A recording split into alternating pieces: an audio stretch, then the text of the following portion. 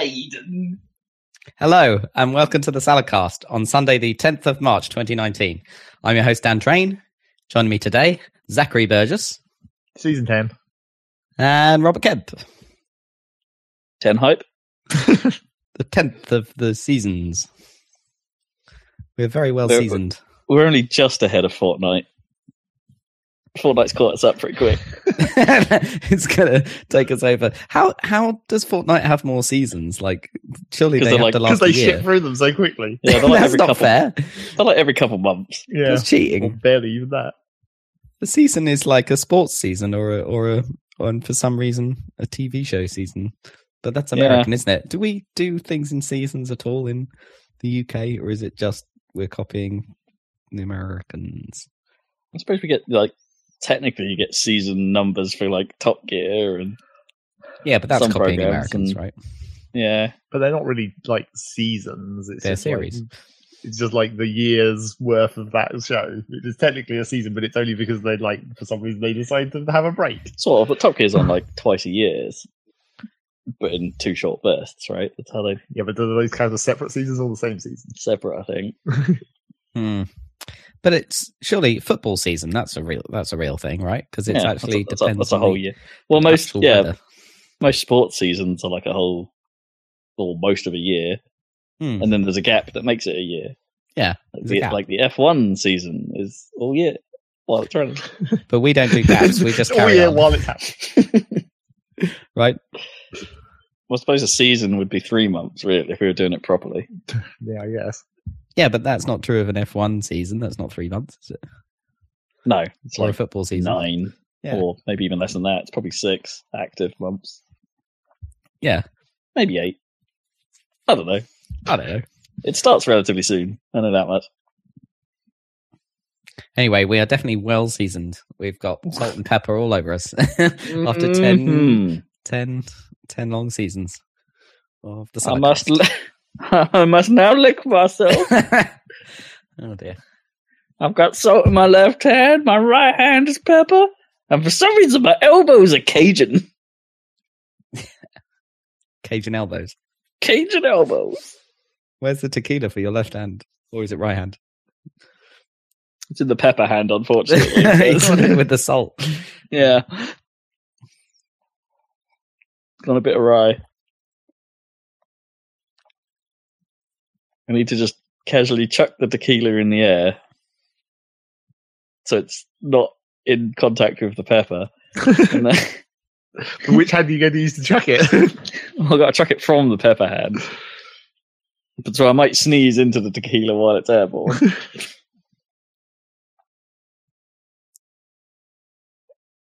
But then as I raise my salt to my hand, yeah, exactly, because of the pepper. But then as I raise my salt hand to my face, my Cajun elbow might get cause some extra dispersal as well.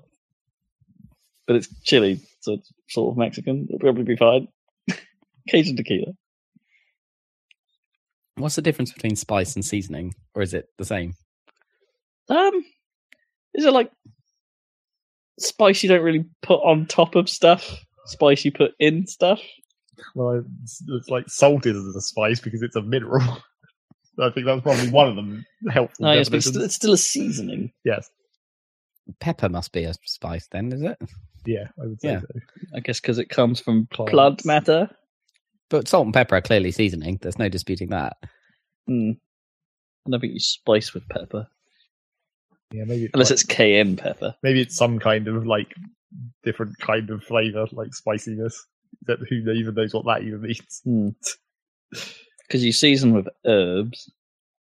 Yeah, you do, right? You can season with whole stalks of. Season with apple. Yeah, you can. Apple flakes. You can't spice with apple though. You'd have to spice the apples to make spiced apples. You spice the apple. But what if you spice the apple and then season with spiced apples? Then use the spiced apple to season something. Spiced apple seasoning, yeah. You can, I don't know what the verb would be. I suppose it would still be seasoning because you'd call it a spiced apple seasoning for some reason. Yeah, I can't really see this Venn diagram in my head. I can't work out the classification. Spicing. Spicing. Or speasoning. Anyway, yes, this is season 10 of the podcast. We're getting spicy this season. We're getting well spicy. We're mixing it up. We're going to get a lot more confrontational and spicy. Yeah, the spiciest salad lords. That'll be us. Revelation, I hate you all. No. Spicy. What have we got as our word class this season? You're going to reveal that immediately? Not even going to have that come up randomly during the season at some point? Yeah, when someone does it in an intro statement for some reason. Oh, I guess. It's a little mystery then. Try and figure out what our opening words are. Swan Maiden. Find the Wikipedia page and you win. And what's the status of our theme music? Well, you've probably already heard it in theory. Yeah, I think. Well, I don't know if I'm happy with it, so I might change it before. Well, no, I haven't really got time to change it. I think it's got to be in this week's. Right, you might hear some tweaks, listeners. Yeah, over the next few weeks. Yeah. You've heard it, Dad, haven't you? Yeah, the rockiness. We're getting fighting fit. Rocked out. We're gonna have a spicy battle. Spite. So the theme is spice. We have to provide more spice in this year. More spice, yeah. We can't get too stale after 10 years. We have to spice it up. Except it shouldn't be spice because now I'm going to have to change the theme word. unless if only we'd thought of this before we started this podcast, then we would have had an idea. I'm going to sprinkle some Swan Maiden on my potatoes. Yeah, but that would give away to the listeners what the category was if we switched to spices. Maybe we should come back to this next week and be like, all right, can I sprinkle whatever I say? Fair enough. Well, speaking of seasoning, have we got any kitchen bitching going on? I haven't heard any for a while. Because things have been functioning correctly, I guess. Things have been working. Wow. Didn't you have to get a new kettle? No. I got a new kettle. Oh, yeah. But I didn't have to, but I did. I got like a temperature-controlled one, which was kind of fancy. And is actually really good, but it's like quite small volume, right? Because it's just for making like 2 cups of coffee. Yeah, well, I use it to make 1, but you can make 2, probably more. But it's pretty cool because not only is it the right temperature to brew the coffee, it also means that you can drink the coffee straight away without waiting for it to cool down.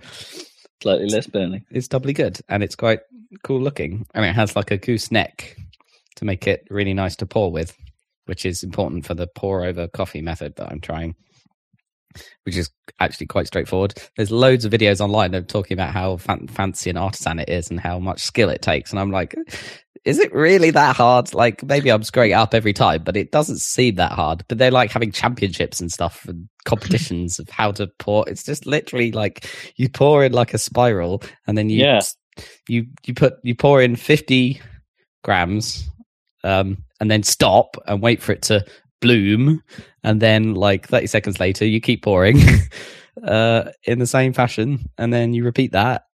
You swish it around a bit to make sure the ground up beans, what are they called? Granules, I guess. Yeah, the ground beans are actually covered, and there you go. And it tastes really nice.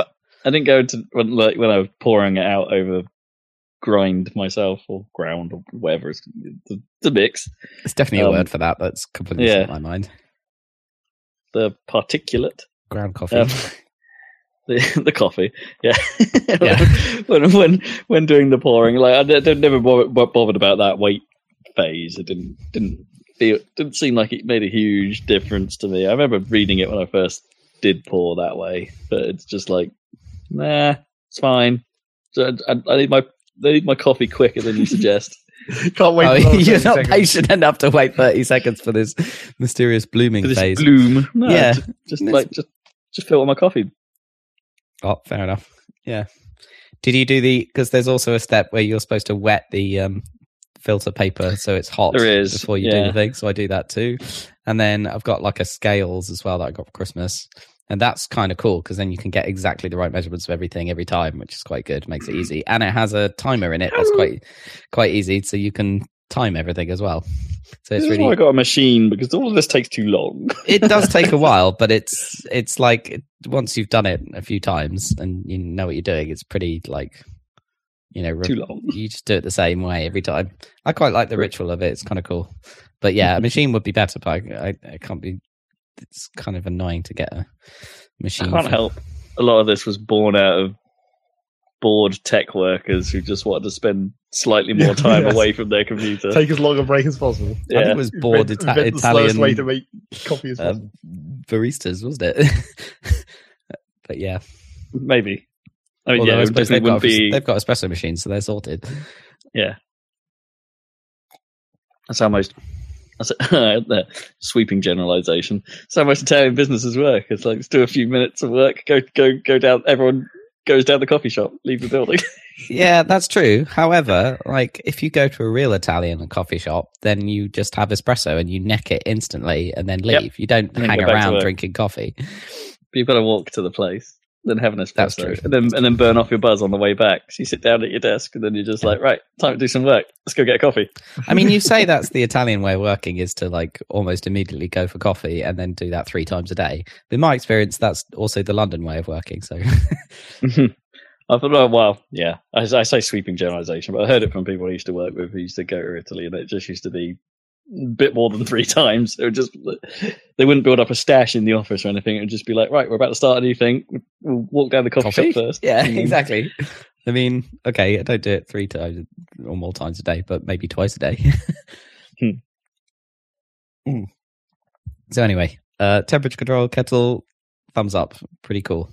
Although it does take longer to boil because it doesn't actually it has a sensor in it, but its control algorithm is like it's binary on or off, right? Whether so it has to like switch on and off a couple of times as it's coming up to temperature, right, to get it to the right point, which takes a while, but it works.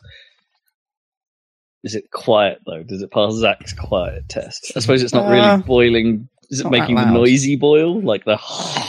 No, well, it never gets that loud if you're trying to go under 100 degrees, right?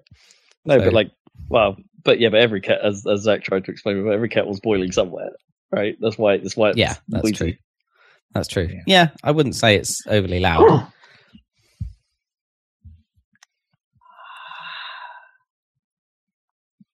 I do have some bathroom bitching. Oh. Do we need another alliterative statement for this? Well, I was just wondering if what you guys... They're a little bit different. I was wondering what you guys felt of this. You know the classic war of like, which way does the toilet roll hang? The classic there's only one way. We discussed that before on the podcast. We've said that before on the podcast, right? And there's even jokes about it in the newspapers in SimCity 2000, I seem to remember. Yep. The top must roll forwards towards you. Yes, that's the correct way, right? And we all agree on that. There has to be a gap between the hanging bit and the wall. Yep. We all agree. Okay, good. And it's a classic dispute, sort of a jokey dispute between flatmates or people sharing a house that one person puts it one way and then the other person turns it around to the correct way. I don't even understand the other way around. You just I understand it either. Okay, but at least I understand that some people might do it the wrong way, and then that's fine. It's a classic cliche, right? Fine. So my flatmate, he doesn't put it the wrong way and then I have to turn it the right way. What he does is, okay, when the roll gets to the end, right, and there's just a cardboard tube, right, on the holder, right, he doesn't take it out and throw it in the bin and put the new one on either the wrong way or the right way. Instead, he leaves the cardboard tube on the thing and puts the new one down on top like it's a kind of rolly, really unstable shelf. I was about to say, I've done that. I've done it in a sort of more lazy fashion before, where I haven't taken the cardboard out and I've just used the roll and then just put it on the floor next to the bog. But he puts it on top of the roll on the rolly holder thing every single time, not just like when he's feeling lazy, like every time. Well, that is the laziness thing would be the trick, because it depends on what sort of toilet roll holder you have. Does it roll quite well in that? Well, no, it's like how easy. It's not easy. Oh, it's super easy. It's not like there's no disconnection required. You just slide Like some of the, you have those old like spring-loaded ones. Yeah, it's nothing like that. The spring out. It's a super like basic our one at home is just like a curve of metal, and when the old tube is there, you just slap it off. Exactly. Flies on the floor. Or I think one of the ones we had, I think, in the downstairs bathroom here, where it had a magnetic clip, but the magnet was really bloody strong, so it was really annoying just to detach it. So I feel like every other day I come in and there's an empty tube on the holder, and then a new toilet roll sitting on top like a shelf. I mean, that just seems like that's going to, like, you're going to have a disaster at some point, and someone's going to waste a whole toilet roll by having it fall directly into the toilet. Absolutely, yeah. Well, I mean, is it that close though? Because there's like, it's pretty close. Okay, yeah, we don't have a direct fall risk where we place our bog rolls. Yeah, I think we sort of do. Yeah, it's a pretty small bathroom. Anyway, but yeah, it's directly next to the loo. Anyway, I was just wondering if that seemed weird to you guys. I mean, I suppose it's I suppose it's somewhere to put it. Like, but it's right on top of the actual holder that's designed for it. Where it would take 5 or 2 seconds to fix. I mean, I can understand doing like what I do because I'm lazy. Is like, when I say I slap the previous roll tube off the holder, I literally just do that. Like, it goes on the floor somewhere. I don't care. And then you put the new one on. Okay, well that's better. I prefer that.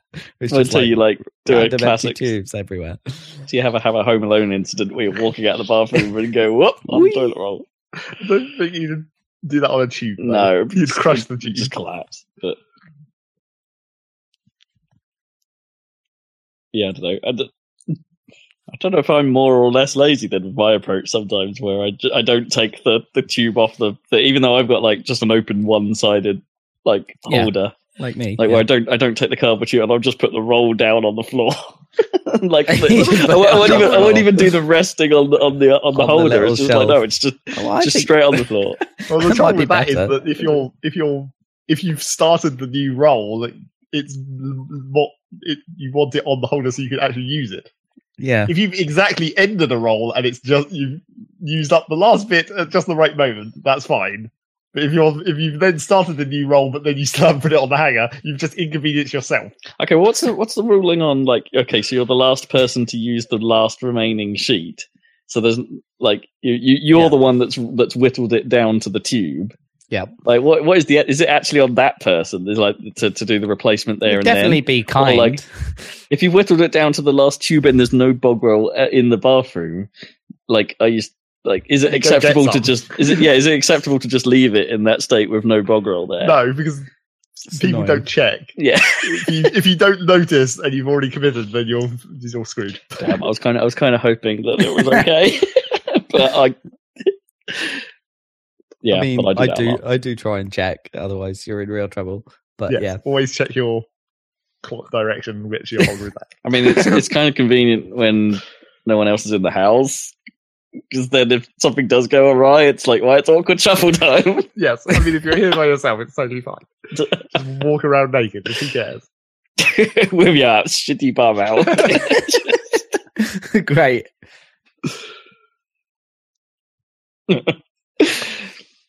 I think I'm spending too much time with a cat. God. Okay, what's going on with the news? Yeah. News! Not a huge amount, I don't think. Well, some. There's some, yeah.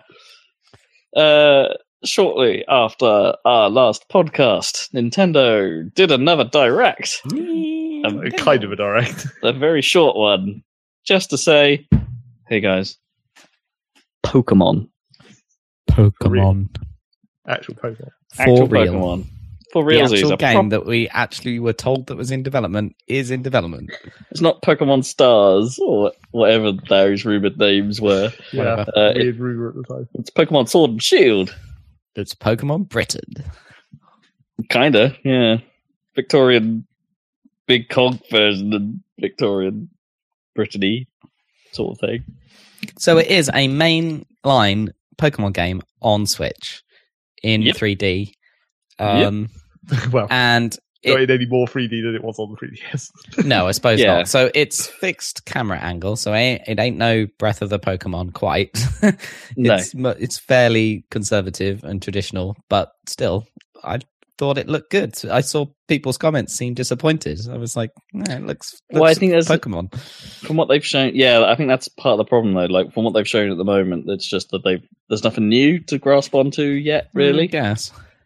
I mean, not new Pokemon, but there's nothing. We don't know anything more than it's going to be one of those games. It's like they just kept saying we want to like come up with new inventive things and shake things up while keeping the old stuff, and it's just like, but they didn't show any new stuff. They only showed the old stuff. The old stuff, yeah. I guess that's true.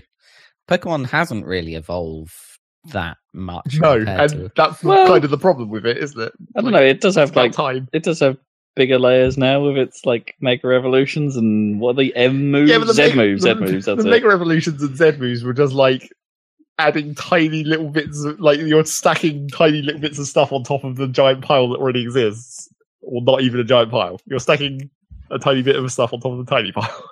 Can they even break with old stuff? Does that well, even that's what work we always say about Pokemon? the Pokemon, about every time there's a new generation, where it's just like, can you throw that all out and start over? Probably not, but that's kind of the problem. Well, I mean, they sort of potentially had a chance to do that with the Let's Go's, right? Because they can do it in that separate series. They kind of did in that series, but they didn't. They didn't decide to do that into the main one. They didn't want to take a risk. Is mainly the thing, isn't it? But they didn't they? With Let's Go. Let's Go is kind of a weird halfway house, whereas like they changed up the Pokemon catching, and the you see like, Pokemon in the world, cool. But the original battle system is still there for the trainer fights, right? They didn't really change how any of that works.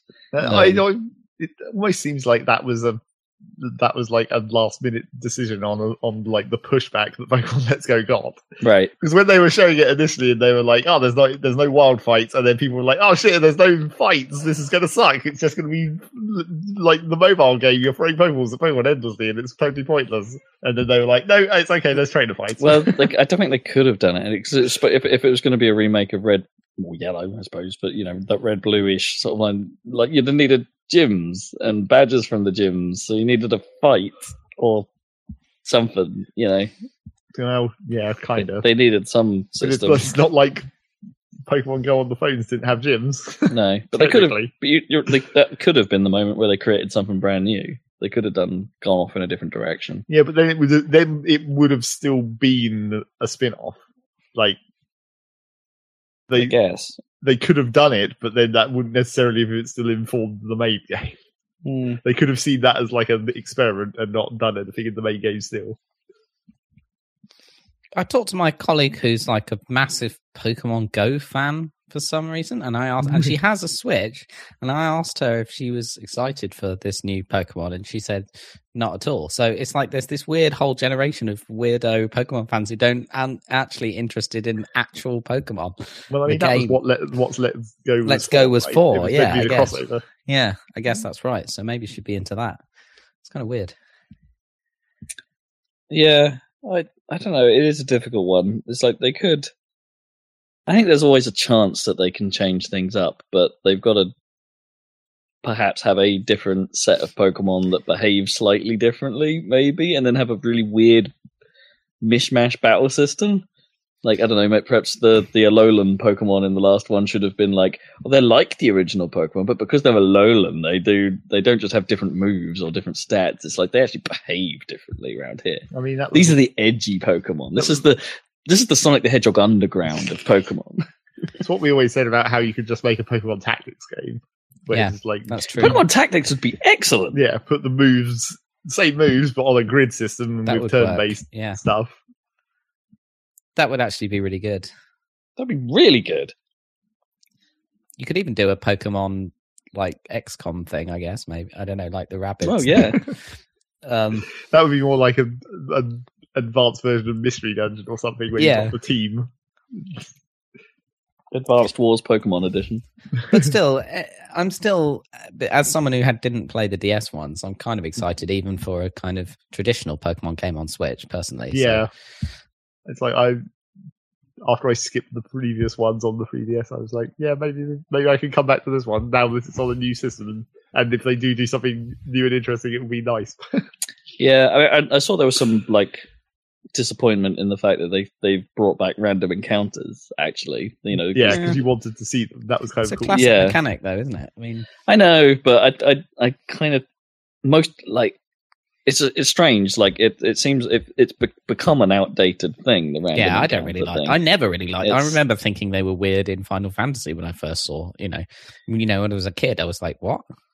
Confused by it because I didn't know the convention. Yeah, I sort of see what you mean. Yeah, it's kind of, and they kind of rationalized it a bit better in Pokemon than with the long grass. Yeah, you knew what you were getting into. Yeah, and you could avoid it using the staying out of the grass and using the sort of the items, deterrent thing, whatever they're called. Could you do that in Final Fantasy? I guess you probably could. Some of them. Often you got a late game item that would like reduce encounter rates or increase encounter rates. Yeah, increase. There was an increase one in Pokemon as well, wasn't there? Like a lure. Yeah, so that's always kind of been a thing as well. But most of that was just technological reasons, right? Random encounters existed because you couldn't render everything you wanted on screen. Could do it. I mean, Earthbound could kind of do it. Yeah, kind of. Yeah, they got there, but like that's where it started. Like back in the NES days or something, things like that. They were just like, we probably can't do it in that way, and also to raise tension. It's a tension device. Yeah, that's fair enough. Yeah, I don't know what we're gonna get. Oh, we've got that horrible 1% chance enemy that's gonna totally floor me right now. I mean, the thing about Let's Go with the Pokemon that you could see on that was like it then introduced. Well, not really introduced, but it then kind of modified the idea of the chain system because this had existed in the regular games. In order to increase your chance of getting a shiny, you fight the same Pokemon over and over. And in the regular games, there was ways to do that.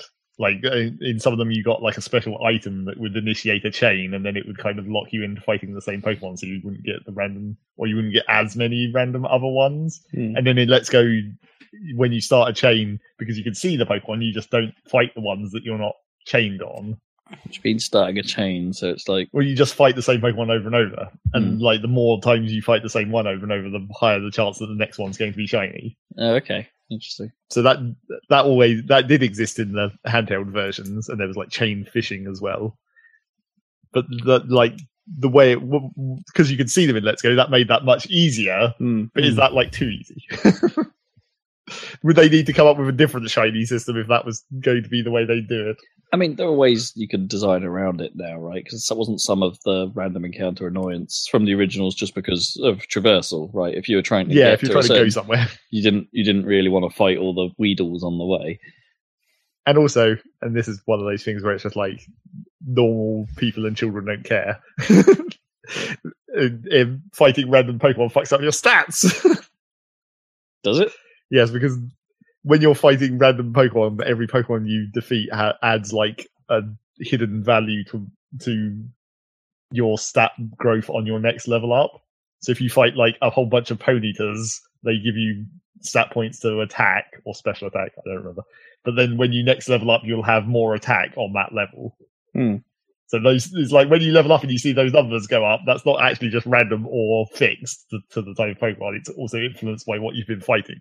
Which basically means that when you play through one of those Pokemon games the normal way that you do, your starter Pokemon is technically shit at the end of the game because it's just got random stats rather than like actually carefully constructed stats. Right. Shit. Okay. So that would explain a lot. Yeah, I guess. Yes. Even if it's a small, influence, it still would be something. I guess because there's no real benefit to being an all-rounder in Pokemon either. No. You want to. So does that mean like to train to fight other Pokemon trainers, you have to basically finish the game and then start trading. If you want to, yeah, pretty much. You want to fly to the... Because the way it always used to be, it was like because you knew where certain Pokemon spawned, it'd be like you fly to the route and then you just grind on that one Pokemon and run away from all the other ones. Grind Ponytas forever or whatever. And that's why that sucked. But then when they eventually introduced like IV training or whatever in whichever game that was, Excel. Well, no, I guess it probably was in black and white as well, where you can just... It's essentially you're just adding that value directly without having to do a fight via some other mini game. Oh yeah, I remember the mini games. So that could let you make specific Pokemon builds much easier. But like, is a mini game to do that better than just grinding random battles? Probably not really. I don't know.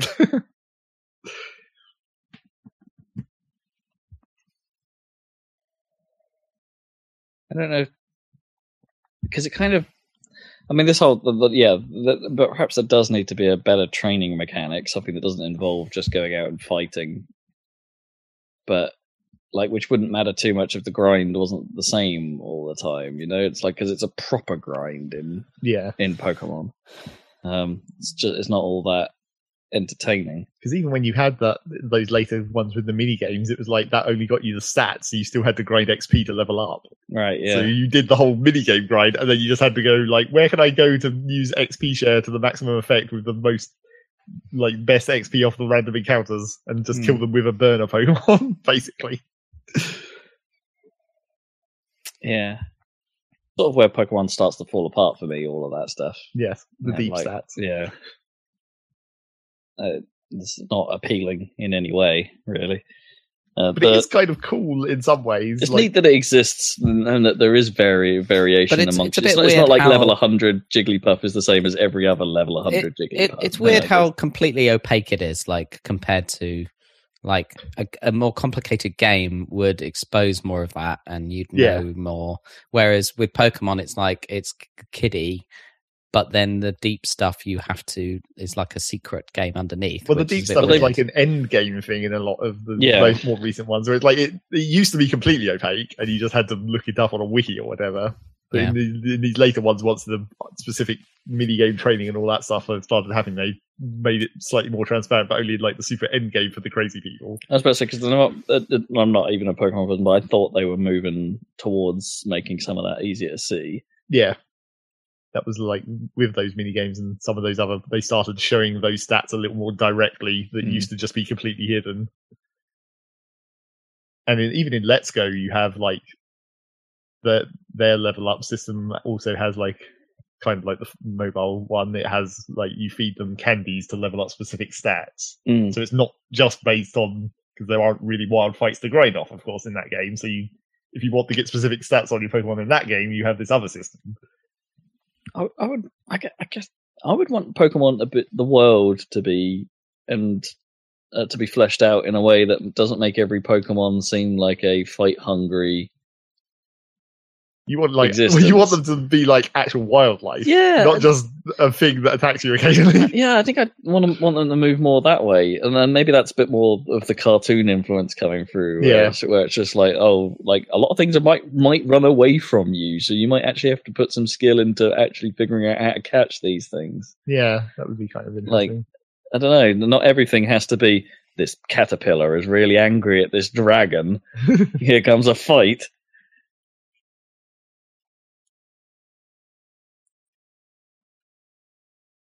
I guess what I'm saying is I don't think all Pokemon should be idiots. No, yeah, maybe. I feel like we'll see what they actually come up with for new stuff that they keep claiming they're doing, but if it's still...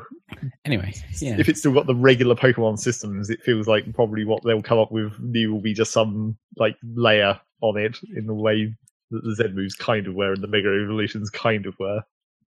Or maybe they'll just branch out and make a completely separate thing again, like with the stupid beauty contests back in whichever one that was. Gold? No, that can't be Gold. Well, maybe it was Gold and Silver. the stupid beauty competition. They have like a crafts, obviously, because it's it was kind of like that, where you had to feed your Pokemon special food and train them up in a specific way, and like all the normal moves existed in the beauty competition, but they had like a different set of stats for the beauty competition. So it's like Sing was way good for the beauty contest. Okay, that's interesting. Puffs. So maybe what you want is actually just different disciplines, that it's not all about fighting, that like maybe there's a racing class. Because they show in the really brief footage / trailers things that they showed the trainer walking out into what looks like a Pokemon stadium, but he's dressed in like a football uniform. Right. And then so people were like, oh, maybe there's like some kind of Pokemon football mini game or something. Baseball. That'd be football because we're in England. Oh, what, like dog football? Yeah. Except football, not American football. Yeah. Oh, soccer. Yes. I suppose soccer is a little more Japanese, isn't it? And they're a bit more into that than they are their NFL. Kind of. They like baseball, yeah. They do like baseball. Yeah. So who knows what that actually means, or whether it was just like maybe that's just maybe that's just the outfit you can buy for your trainer, since obviously you can dress them up as usual. What about some of the Pokemon? Was it the pet your Pokemon stuff from Let's Go or whatever? Well, yeah, that's been in like various forms in the last 2 or 3 games, I guess. You had them even on the 3DS. You had the stupid pet them and feed them weird foods, and then you had the like not X and Y. The 3DS one, Sun and Moon, had the like blow dry and brush the dirt off and all that stuff. Like horse. So I would guess that will probably be back in some form. Just imagine getting on your Panitas and going for a horse racing. Like put them in Chocobo racing, but for Pokemon. I mean, the brushing them off and stuff made more sense than the petting them. Maybe because you can just take anything into the petting screen and be like, I'm going to pet this fucking boulder or pet Mewtwo because it clearly likes it. This Gengar. Pet a ghost. It's really handsy. Mr. Mime friggin' loves it. Pet this slug made of lava because that's probably a good idea.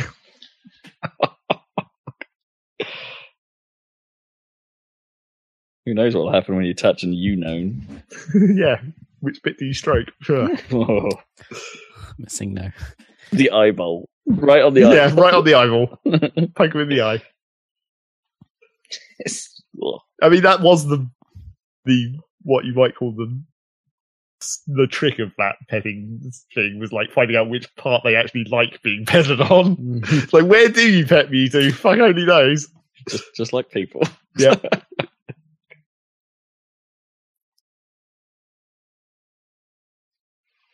So there's the Pokemon. That's Pokemon. Okay. That's, meant to come out this year, I guess. Yeah. Kind of cautiously optimistic about that. I think it could be fine. We need to know a hell of a lot more. Could be fine at this point. Which we will do at E3, presumably. Yeah, at E3. So that'll be that. Cool. What else is going on? Yeah. Labo VR. Yep, that patent was true. The rumor was true. It's happening. Toy-Con 4 or whatever it is a card. Well, it's a Google Cardboard into which you slap your Switch in. Yeah. With lenses. Not cardboard lenses. No, like proper lenses. I suppose you couldn't construct those. No. Yeah, but like the interesting thing about that shot is that both of the Joy-Cons are still attached to the Switch, like in your face. Okay.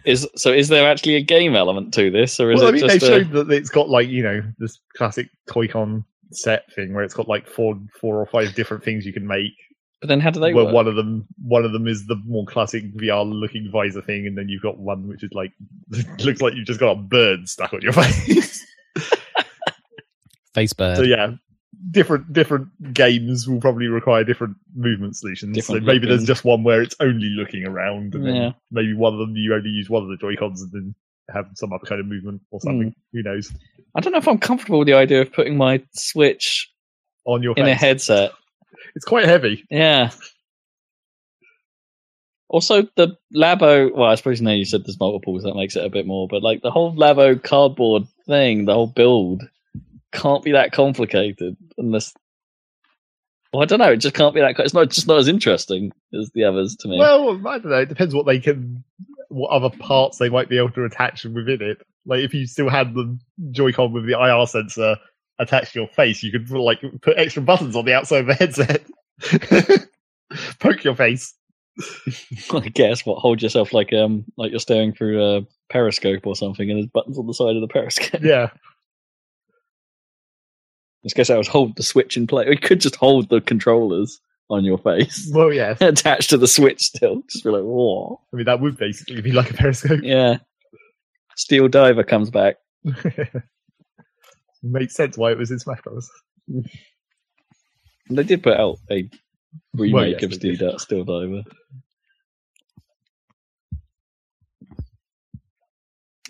Yes, that's weird. I don't know. But the rumours are true all along.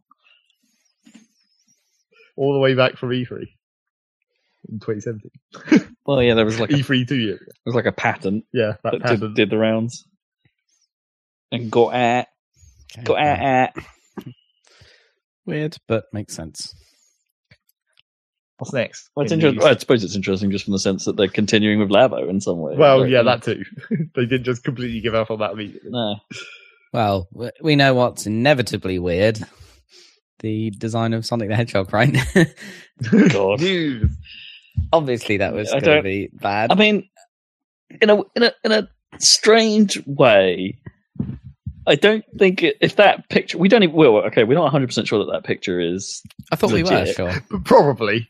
I think that it's a very high probability, but I don't think the studio's actually come out and said this is the official image or anything. I think it's sort of a leak. Or at least that's how it started. Maybe that's evolved since then. But I don't think it's as bad as it could have been from those initial silhouettes. It's looks like he'd be right at home in the Detective Pikachu movie, basically. Yeah, I mean, he kind of does, yeah. Well, that's just it, is that the big Detective Pikachu ones seem to have done a better job of like taking the proportions and then making them sort of CGI furry. Because they've just made Pokemon, but they just have fur on them. Whereas this one, it's like they've made a design of Sonic. Yeah, they changed Sonic, they didn't just eyes, take, isn't it? The eyes are not Sonic, yeah. But then Sonic's like single giant eye with moving irises. Like, what would that look like in an actual real world? I mean, it's properly weird anyway. But I mean, how pronounced was the single giant eye in the original early designs of Sonic? Was there a big gap? At the bridge of the nose? The earliest designs, I guess it would have, not the designs, but I guess the pixel art, you only can have so lower resolution on the gap.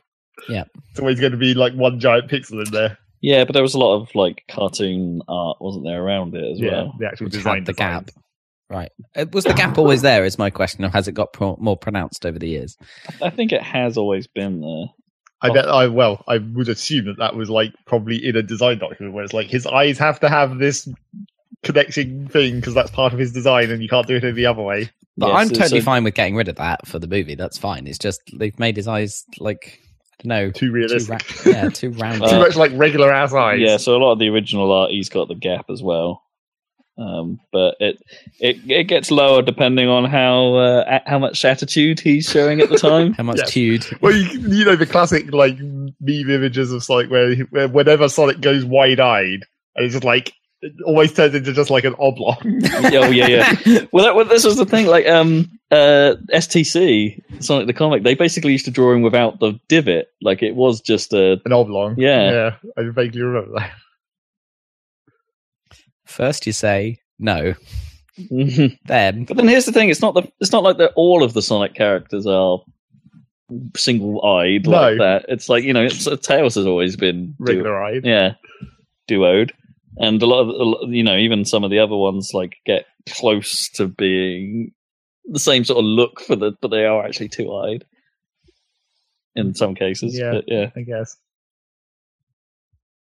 But that just makes Sonic even more weird. Oh yeah, Rouge is another one that's two-eyed. But yeah, it's I don't know. I suppose it's mildly makes sense from a realism point of view, maybe. But you're changing Sonic, man. I mean, this movie can't possibly be good. It can't possibly. No, I'm still going to see it. and hate it. But great, yeah. I'm gonna fuel this fire. But, I mean, you've been fueling it for years. No, yeah, can't help myself. Yeah, that's okay. At least they're Sonic Mania. Also, I have to agree with all the comments about like those shoes are whack. That's not right. They're whack. Yep. Especially when there are real life recreations of the proper shoes, like to some extent that look and just good. Other red shoes that Nike make. If you wanted your product placement, that are just nicer and more Sonic-esque, even though they weren't trying to be. I guess they couldn't get that. Was it the Milk license that they had for Sonic 2 to make those like grind shoes? Was it Milk or was it something like that? Yeah. I vaguely remember. I wonder if that brand was. Never heard of it before. Never heard of it before or after? No, but it was apparently a real thing. We're not into shoes, despite Rob's Twitter claiming otherwise. Oh yeah. I had to put, well, it wasn't my Twitter, it was my Facebook. So I had to put a crap check up there. Crap check. What else is going on? I was going to look up some other stuff. Rob put his phone away, so we don't know. Yeah, talk EA, because there's some EA stuff. Oh, right. EA is not doing a press conference at E3. Right. I mean, no, it seems to be very unfashionable to do anything at E3 these days. Well, EA are at least turning up to E3, so they're only like 50%. So does that mean they're not doing a media briefing anywhere in the world at that point? Or any kind of thing? They claim that they're doing some kind of like. I mean, they've got no fucking games, so who cares? I guess they do, but yeah. I mean, I don't know. They're doing some kind of streaming event sometime before regular E3, sometime before where their press conference would have been. Okay, fair enough. And they want to bring in the influencers and the game. Whatever they were called, game makers. Influencers. No, what were those called? Game changers. There you go. Yeah, that's it. I'm trying to remember EA's dumb ran for that. Influencers as in people on Twitch? Yes. Then, okay. They have their game changers thing. They've done that a few times with like the last couple of Battlefields where they bring in semi-famous internet people and be like, well, what do you think about this? And they're like, I like it because I'm paid to be here. I'm paid to like it. Yay. Great. Gotta love where things are going in terms of game journalism and stuff being sort of outmoded. But like, it's fake news. The E3 situation. E3 is. We already thought it was becoming less relevant, and now apparently everyone else thinks they do. Yeah, fully unrelevant. Unrelevant. And then another EA news. Yeah. Anthem is crashing people's systems. Yeah. Most prominently on the PS4. This sounds bad. Like full system level crash, right? Yeah. Not just crashing the app, but crashing the whole system. Which, isn't 100% unheard of in consoles. It's like I've had proper hardware lockups on Xbox and things as well. But if that shouldn't really get past the quality gate, if that's... I don't know. Well, who knows? Like, the problem with Anthem is like, it sounds like it might be it might be one of those things that tends to happen more in longer play sessions. And that's the kind of thing where you're like, no one's going to test that. Who wants to play Anthem that much? Well, that sounds like, that kind of crash sounds like one or two things. Memory leak, or they're actually managing to overheat the hardware somehow. Yeah. Both of which are possible. Sure. You'd think if it was going to overheat the hardware, it would just crash the app, right? It depends. Some hardware reacts differently to others. It's like, I guess. I don't know. Normally, like, I don't know, in PC land, we're used to, say, the processor hits a certain threshold, the motherboard knows to just shut down immediately. Yeah. Right. Just turn all power off and go, nope, can't be dealing. Or it could be like a combo where, like, the overheat causes the game to crash, but it's not a graceful crash and it takes the system down with it. Yeah. Well, yeah, and an overheat wouldn't. Well, yeah, it could be an ungraceful. Well, maybe there's just no decent thermal spec on whatever piece is like overheating. Maybe there's not enough sensor there, and that it reaches a certain point and it just causes the hardware to fail in an undefined manner. Speculation, but yeah, which is kind of what happened to the 360. It's not quite the same thing, but it's kind of what the Red Ring was about, or some of the other issues around Red Ring. Yeah, where like you could have overheat scenarios that would make things just go a bit weird.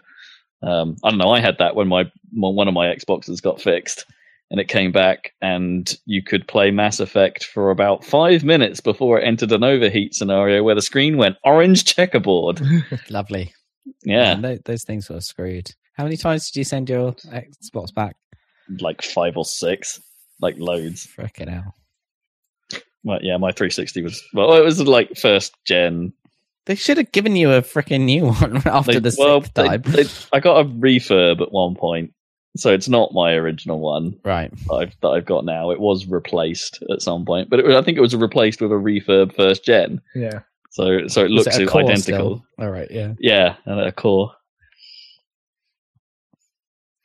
Yeah. And in fairness, once they did that one's been fine. So clearly they got something right with those refurbs. But yeah, I don't know. I can't help but think maybe it was patched in. Like you could be anything at this point, because don't forget we're hearing about this a little bit after launch. It's like it didn't come out through the beta weekend. It didn't come out through. I thought it had though. Oh, did it? Maybe it had with certain people or something. Maybe it's only blown up since it's been on full launch and more people are putting their hands on it, and the scale of the problems become apparent. Crash might have been a more recent one. Oh, okay. Like it might have some patch somewhere might have done something to make it worse, at least. Yeah. I hear they've been trying to work through some of their connectivity and loading pause issues, and maybe it's like related. So yeah, Anthem. Not going too well. Meanwhile, Apex Legends is hit like 50 million players or something. Yeah, absolutely killing it. Well, to the point where I think Fortnite are paying attention, and there's rumors that there's going to be like a respawn mechanic for its squad modes, just like Apex has. Yeah. All games are going to be the same. Well, either they'll be Dota or they'll be Fortnite. Well, Fortnite has that weird thing that only they can do at the moment, which seems to be they can develop things faster than anyone else, and they'll just put it in the game faster than anyone else. Or Apex comes out with this mechanic, and it's like less than a month, and they're already sitting there going, "Yeah, no, we're going to do that too." It's like because they can. Are like, Snapshot, you've got stories. I'm going to put stories into Facebook and Instagram and WhatsApp. Yeah. Bye, Snapchat. I never really understood that story thing anyway. Yeah, it's stupid. It makes kind of sense on Instagram, I think, but otherwise not. It just shows up on Facebook Messenger everywhere. Like there's just an extra giant play button that sometimes has a person's face on it. And you press it and all it does is show you a post they made. And it's like, well, I could have seen that on Facebook. Yeah. Your main platform. Yeah, but they don't want you to only use Messenger. They want to get you into Facebook so that they can... I'm already on Facebook. I don't. Yeah, but you're looking at Messenger, and it's like you're only looking at messages from your friends. You're not looking at all our dumb bullshit advertising. We've got to get you over so that you're looking at the stupid news feed, so that we can. I'm already posting crep checks on Facebook. Check. See, that's where Instagram stories are good. You could post a crep check every day, pretty much, or an equivalent one of those. Because they expire, I think that's the thing about them, isn't it? Or they, yeah. Oh, do they? They're ephemeral. They actually get removed if you don't.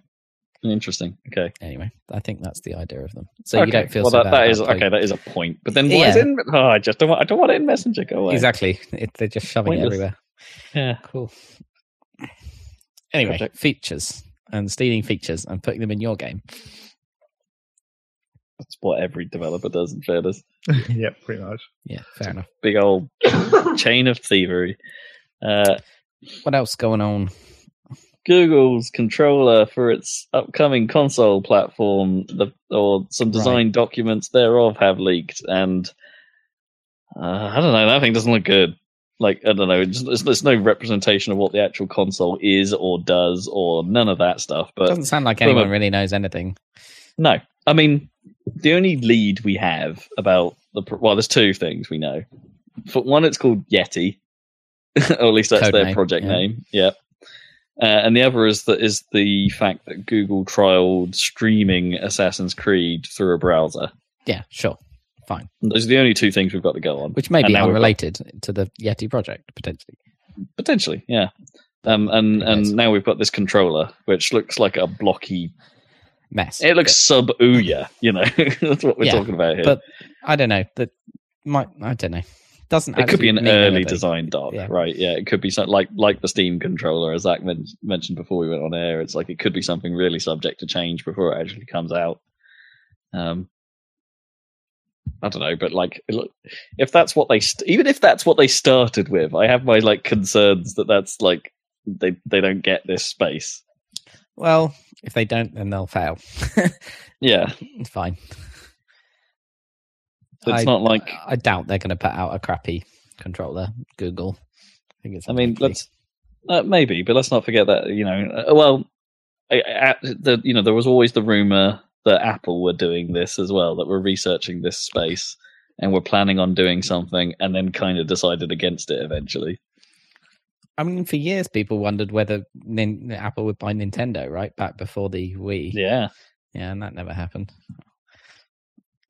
Which is good, I feel. Oh, yeah, definitely. It's all worked out for the best, for the most part. They always bring on someone at their press conferences, Apple, to show off gaming on the Metal, or whatever, the latest on the, amazing 3D graphics you can get on an iPad or whatever. So they always try and court gamers, but I feel like they actually really don't care about gaming. They just it's like a token thing where it's like, look at our partners, they can do these cool things on our hardware, but they don't actually care. Yeah. Which maybe that's good. I don't know. So here's what you can achieve now, which might be why maybe they're paying Bethesda to make that Elder Scrolls thing. I don't know. I think they're like Apple's philosophy is like they make products for a kind of imaginary hipster where their life doesn't involve video games. You know what I mean? It's like the computer for your life, and in their mind, their customer is always just going out for drinks or something, and not playing video games. Do you know what I mean? It's like an imaginary life, much work, or going running, or doing exactly. Like if you think about the people in their adverts, they're not really. Yeah, have you seen that new Apple Watch ad? While you're on it the other day, no, even Gnome looked at it and thought they're over-egging this a bit. Oh God. No, it's basically the sort of indoor skydiving right, yeah, I do. Basically someone running just casually just flies into the sky and goes into an extended skydiving spinning sequence, and then lands in a very pretty lake, and you get an underwater shot that looks a little bit like anime for a second, and then he comes up and it's just you can free yourself with an Apple Watch or something. It's exactly. Oh God, what a load of bullshit! But that's what they're aiming for, right? And you have to admit that it kind of works in an annoying way. You do kind of think to yourself, actually, I've got the iPad and I've got the phone and I've got the computer, but if I had the watch and I could do all of this stuff. In fairness, no, you don't need that. I would be lying if I said I wasn't a little bit. I know, everyone. Attached to that, simply because I'm buying into Samsung land at the moment. Yeah. I've got my Samsung screen, I've got my Samsung phone. I'm going to... I've got a Galaxy Watch on order, Yeah, exactly. There we go. I'm getting in there. But none of that. I needed the watch. Did you hear the thing about Microsoft Band? Yeah. That it'll fall apart. Or not just that. They're super killing it. Yeah. They're getting rid of the sync service. You won't even be able to store your runs anymore. So it's oh great. Anyway, my point is these lifestyle electronic brands or whatever aren't that into video games. No, they don't give a monkeys. It's just another back on which they can piggy. Yeah. I mean, it's funny for Samsung because they make TVs which people use to play video games, as like your one. Yeah, exactly. They're probably one of the primary ways to play video games is on a TV. Yeah, right? I'd imagine. And yet TVs manufacturers don't seem to care about video games. Apart from Sony. Sony have tried, haven't they? They really, really have tried over the years. But even then, their gamer-focused screens have always not been great. For some reason. Do you remember was it the PlayStation-ish TV they put out? Yeah, I do remember that. Yeah, for PS3. I feel like that was more of they were coming at it from the angle of cheapness rather than game quality.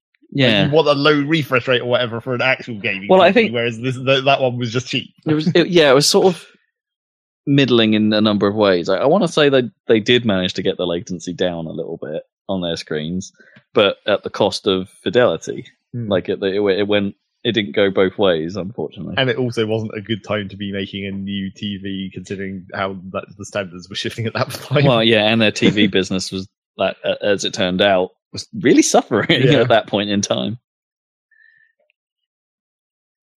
I guess it was one of those desperation moves, right? It's like they saw their TV business was starting to slump for a moment, and it was like, what do we do? What do we do? We've got E3. We can put like a TV on at E3. Maybe it will sell. Well, and then they just got good at making OLEDs, so saved them a little bit. More news? I don't think so. No, okay. That's all I got, really. Yeah, that'll do it. It's time for what you've been playing. Games! Zach, what have you been playing? Well, two relatively important things, I guess. Relatively important. Important in the grand scheme of games. Yeah, I guess. It's all relative. I played Dirt Rally 2, I guess, for a while. Yeah. Not all that much, because it's a hassle.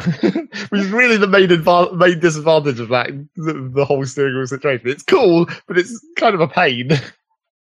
We're like, I have to attach this whole rig to my desk, and I have to get a chair that doesn't have wheels on. Yeah, okay. So, in my case, I get that, right? Because I've less time than I have done over the last few years to play games at the moment. So the process of rigging up the wheel, getting settled, moving a couch into a position where I'm not going to slide across the floor on my chair, really getting all that, and then setting all that up takes away from my game playing time.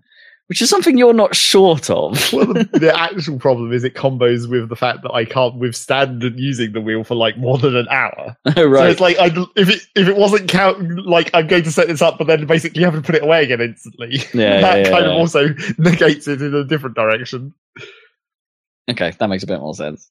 So what is it? You just get a little bit. Just too tense, I guess. Oh, okay. You're gripping too tight. Yeah, it's too hardcore. Can't withstand that much physical stress.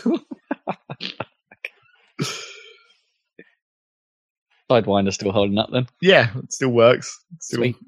It functions the same, and that can basically be said about the whole of Dirt Rally 2. It pretty Is much the game any good? Pretty much exactly the same as Dirt Rally 1. Right.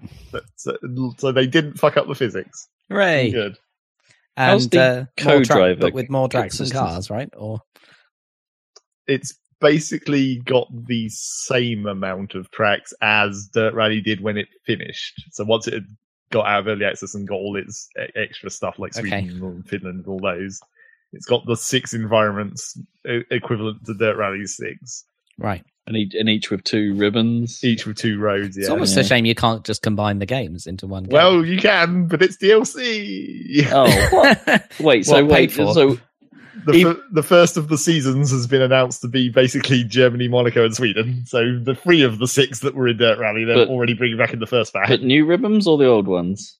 They haven't specifically said, but from the footage they've showed of Monaco, it looks like the same one, but that's Monaco. I have to admit, there was some stuff from... so is there like a road rally already in the game? There's Spain, so you get the tarmac there. Does that look a lot like Germany? Not really, because it's Spain. Because I'm pretty sure I've seen this. Yeah, I might have seen... I think they have shown a little bit of Germany and footage. It looks a lot like Germany from the... There's also Poland, which is similar in Rally 2. Oh, okay. Tarmac and fields. Yeah, maybe that's the one I'm thinking of then. There's not that much tarmac in that Poland rally. It's more dirt. There's specifically a bit where, like in the Germany one, there's like lots of like right-angled turns with like... Yeah, with hay bales. And the bit with the plane, I suppose, you drive around. Yeah, some of that is similar in Poland. They have the hairpins and and the chicanes where it's hay bales are not on the road or whatever. Right, yeah, so maybe that's what I've seen.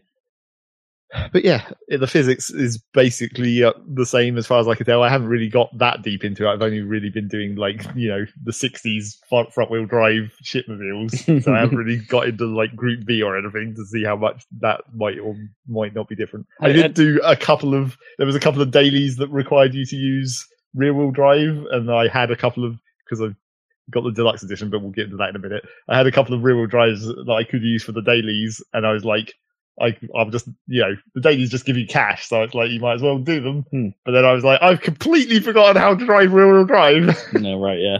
So I couldn't even tell whether the physics was the same for them because I was just so bad at managing it at all. I just couldn't even tell. The bit I'm most interested in with the physics is the thing I had the biggest problem with in the first game, which is the roll. Well, yeah, that's the thing that was the thing that they fixed in Dirt 4.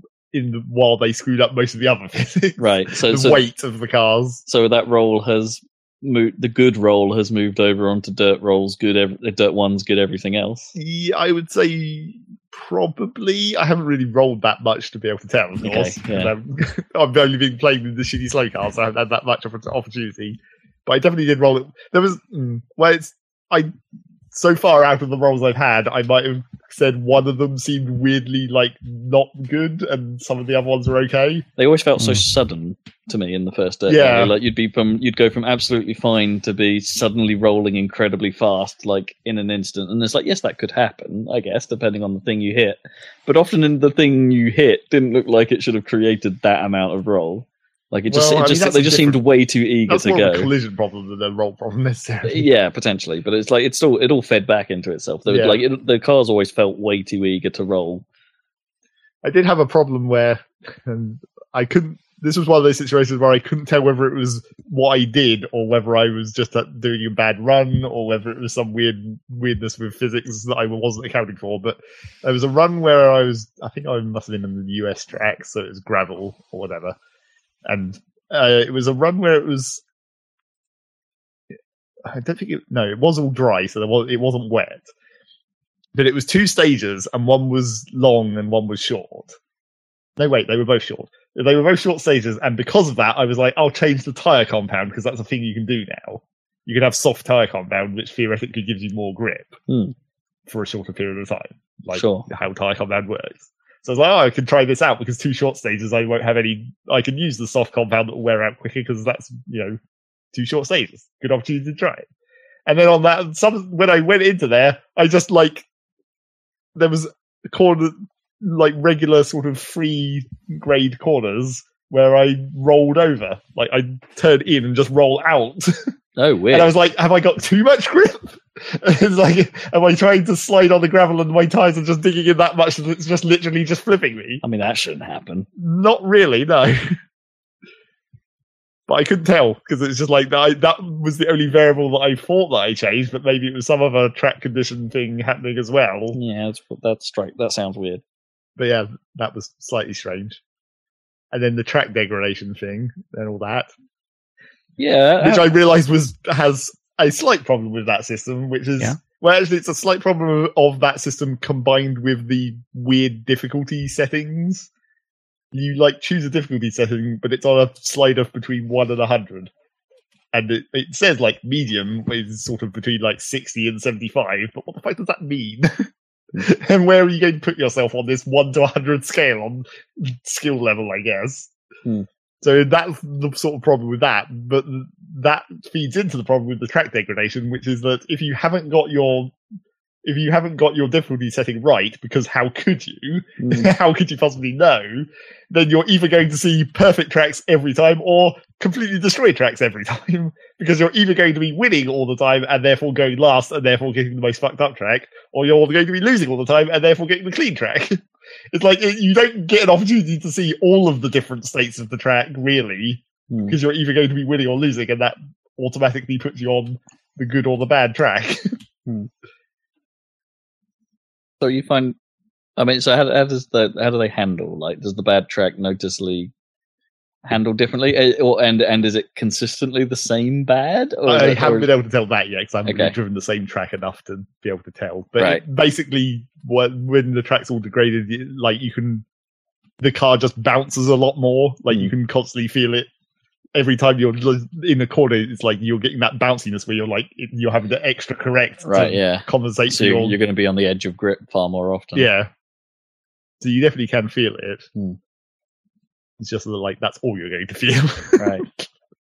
You don't really get an opportunity to. It's like the first track of a new season, you get the clean track because it hasn't ranked your positions, and then every other track after that, once you've won, you get shit. You get the constant shit. So yeah, I mean, are you finding it like in the same way? Like I don't know, Dirt 1 was hard to win.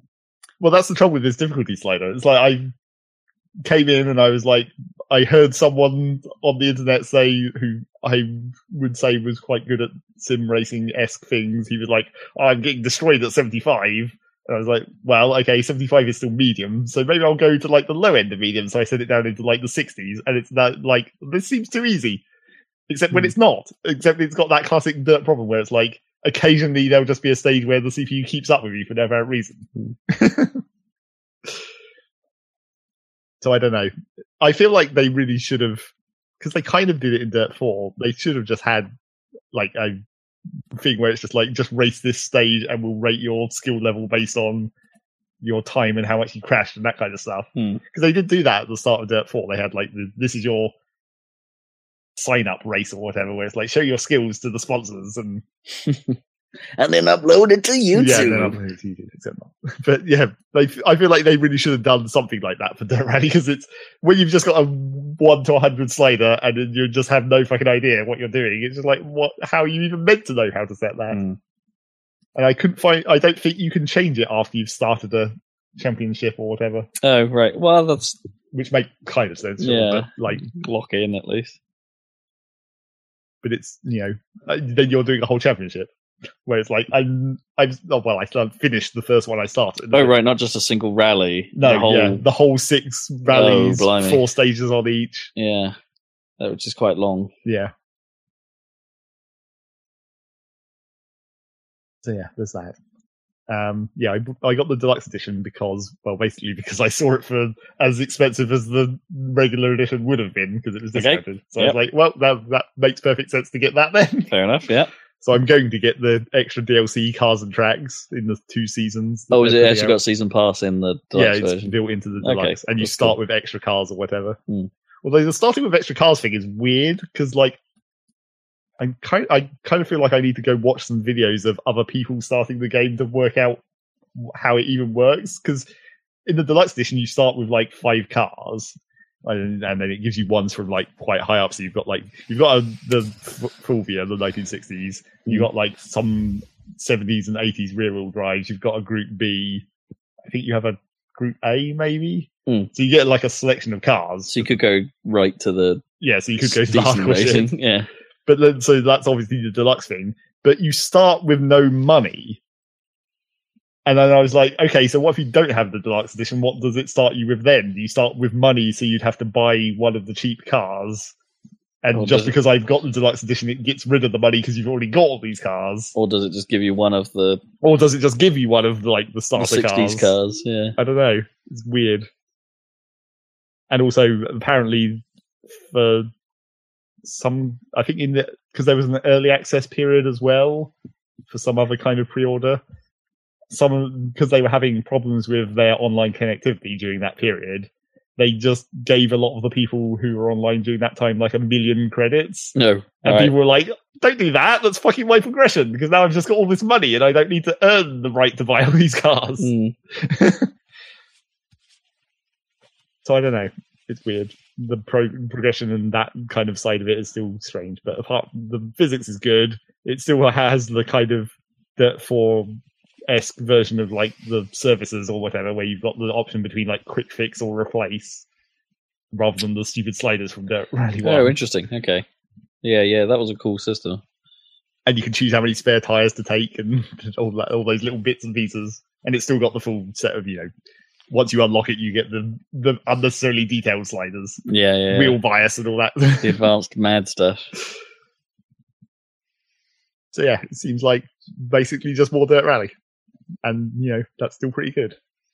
Yeah, I'm a little bit disappointed from not because it sounds like the changes they've made sound sensible. Yeah, but Dirt 4 had hints of things going in a more interesting direction than what we've ended up with. Yes, the procedural tracks, basically. The procedural tracks, it was an interesting idea. It was clearly underbaked.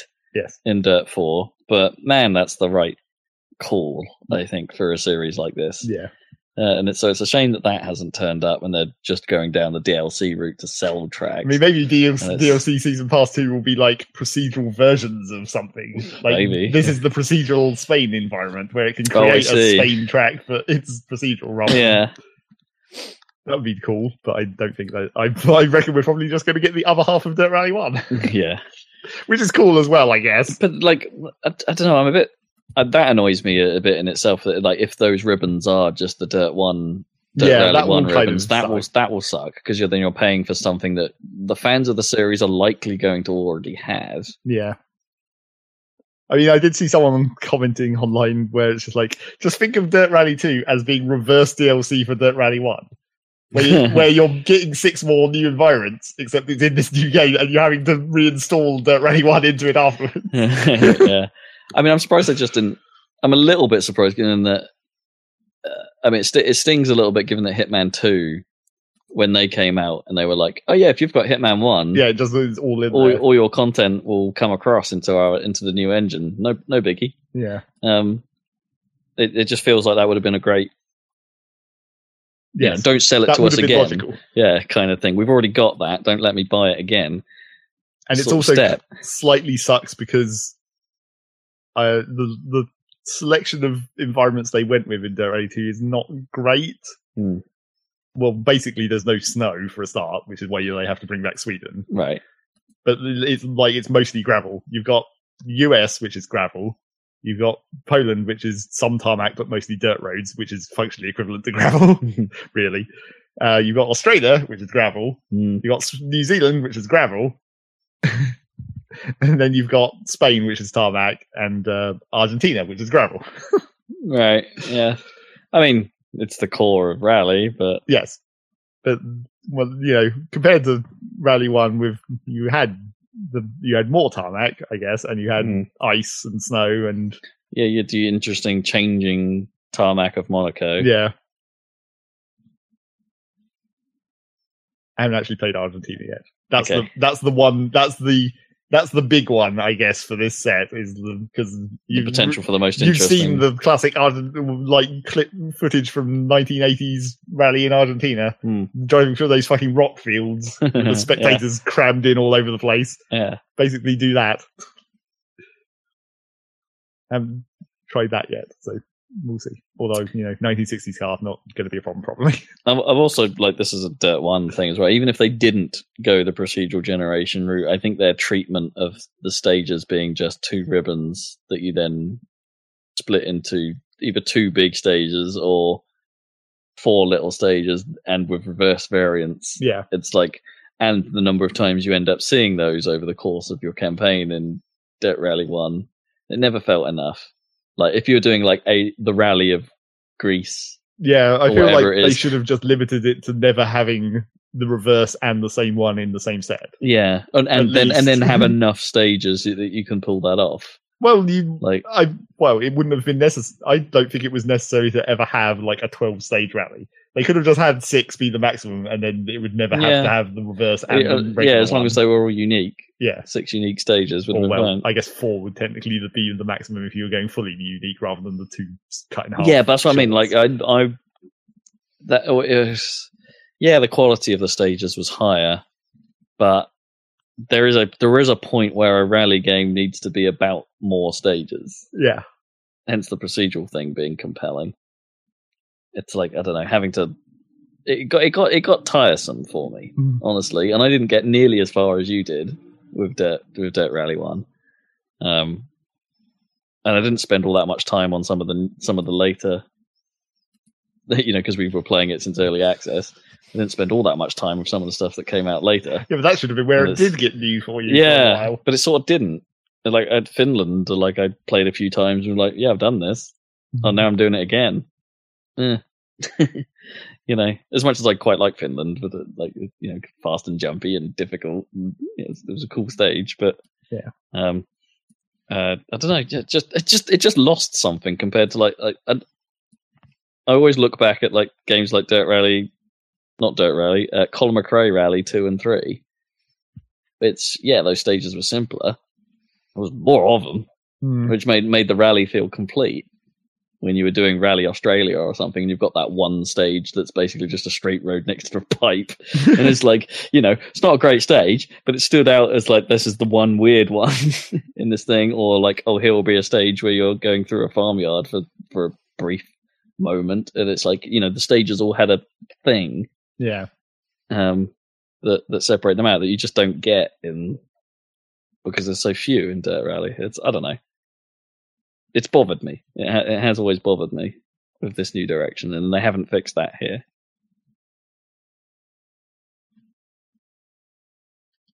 I think that's more or less it for that Rally 2. I really haven't played it that much because it's a hassle. More next time. And because there's been other things to do.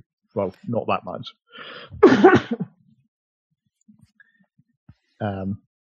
Yeah. I don't remember if there was anything else I need to say about it. So never mind, let's move on to the other thing that I played just this weekend.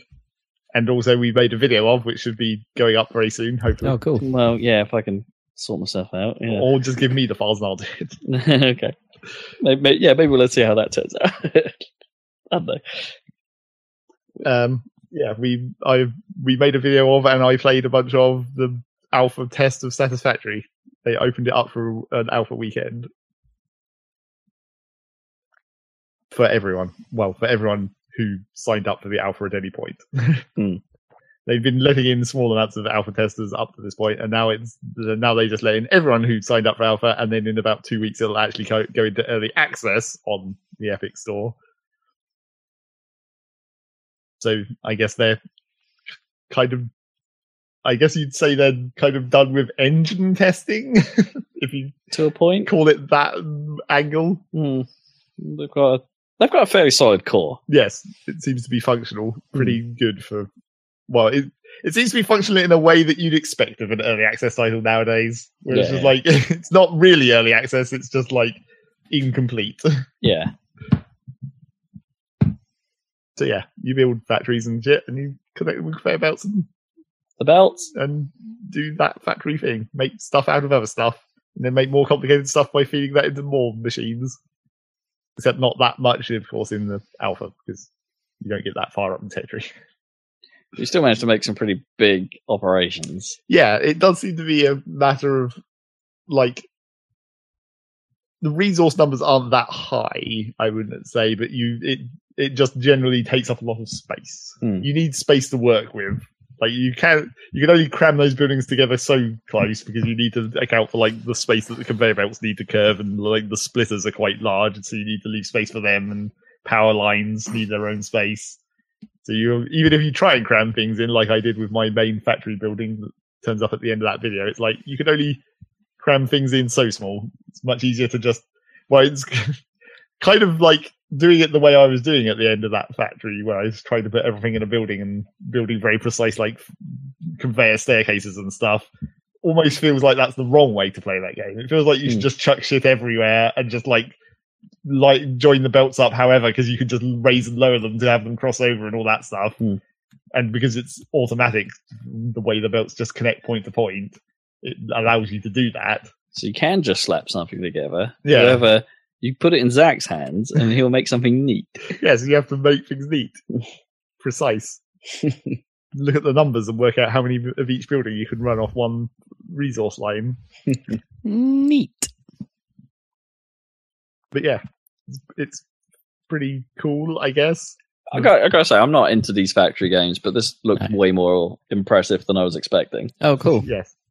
It also looked not just they've done a decent visual job on it as well. Yeah, and even Kippers was infused. Yeah, me and Kippers played some co-op, quite a lot of co-op.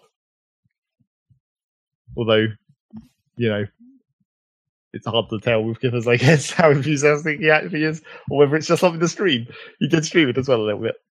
I mean, I don't. One of the more the cooler things was the truck system. I do like the idea of the truck system. Yes, the truck system is kind of one of the coolest things you can get to in that alpha weekend, which will have finished by this podcast goes up for alpha people.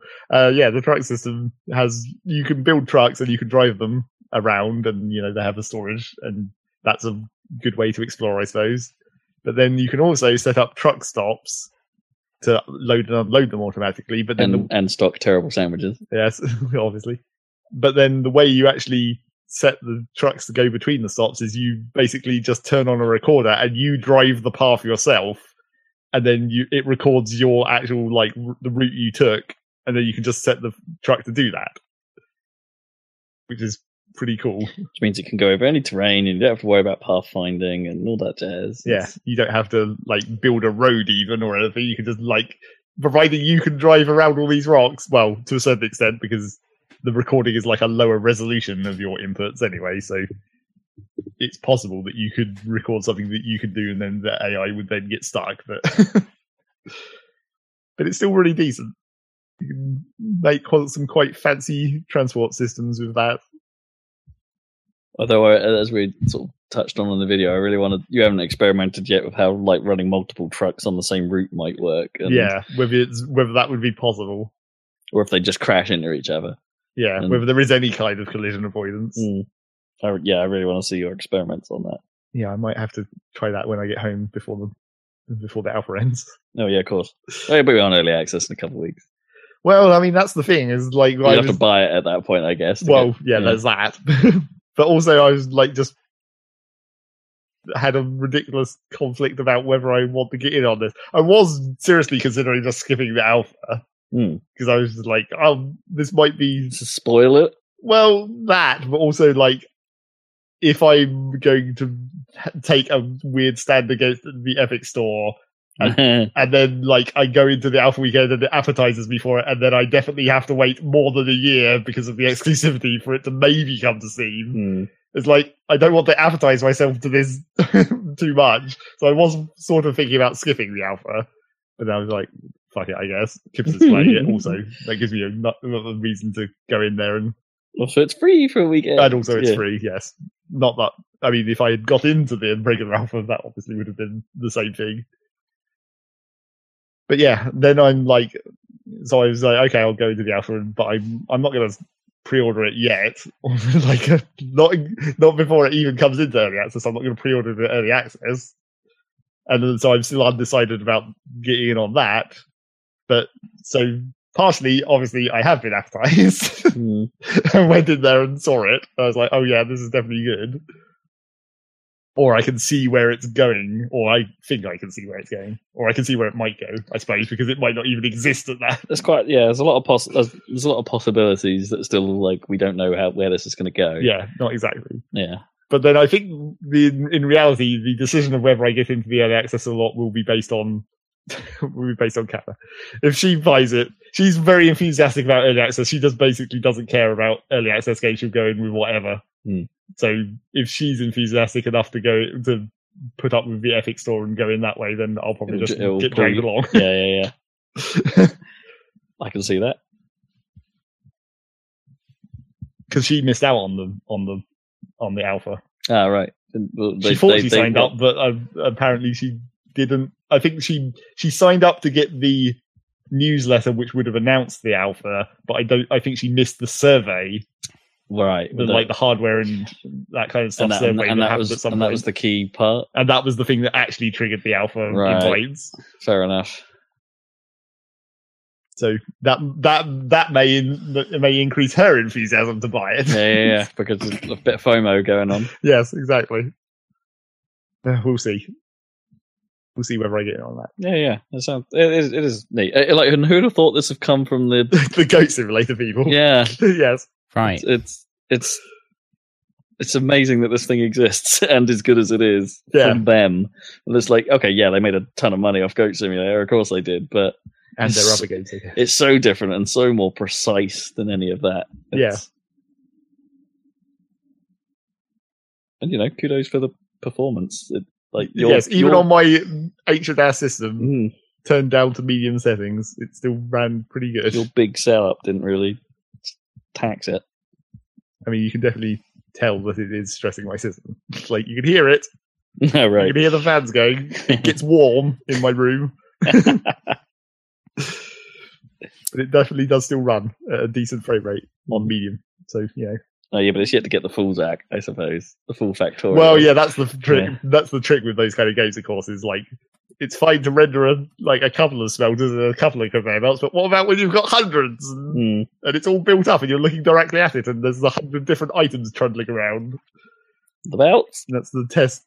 I mean, you can clearly see that it has, well, because it's Unreal Engine, I guess this just comes with the system, but you can see where, like, the draw distance thing, where, like, when things go a certain distance away, the frame rate just goes down. Oh, right. Does that animation drop thing? Yeah. So it's a really weird. I mean, it makes sense in some circumstances, that frame rate drop thing, but I don't really like it. Like, I don't know. To me, that I that's a form of LOD. I'm not that happy with. It does look kind of weird. It's when they use it on. I think it's more egregious when they use it on like organic animation, like people walking, for instance, and it downgrades the frame rate of that. I think it looks really ugly. It's like always like what Nintendo did in Odyssey, where, like, the dudes in New Donk City when they're far away. Yeah, that was quite noticeable there. I mean, I guess it works. Like, I'm surprised it worked. Like, I'm surprised it saves as much power as it must do. Like, for people to still use that as an LOD strategy. Maybe animation's expensive. I don't know. Yeah, I don't know what. Like, I don't even know what it is even doing. It's not like it's loading a different model, is it? I guess it might be. I mean, it might be doing that too. It's probably doing an LOD reduction. Yeah, actual LOD. Yeah. But is that like that one model just tied to? Is it just like low poly and low frame rate model that it's loading? I assume, yeah. The two are probably tied together. Yeah, for ease, probably. Yeah, and weirdly, for this alpha test, they apparently left in I would call it the whole map, but it might not be complete because there definitely seem to be some relatively unfinished areas. But there's this huge map you could explore miles out away from where you can do anything useful. It's like the occasional resources that you could never possibly use because you don't have the tech, and there's none of the regular resources way out there. But there is stuff to, different environments and weird little crash drop pods and the occasional animal. Pet the lizard doggo. Get your carapace. I did eventually work out how to pet the lizard doggo. That's the important thing. Please tell me it's actually called a doggo. Yeah, that's what its name is, the lizard doggo. Yeah. It didn't seem to do anything. So you could, as a one slot inventory that you could open up, and it's like the button prompt changes to be like, check if the lizard doggo has found anything, but it never did. Huh. Interesting.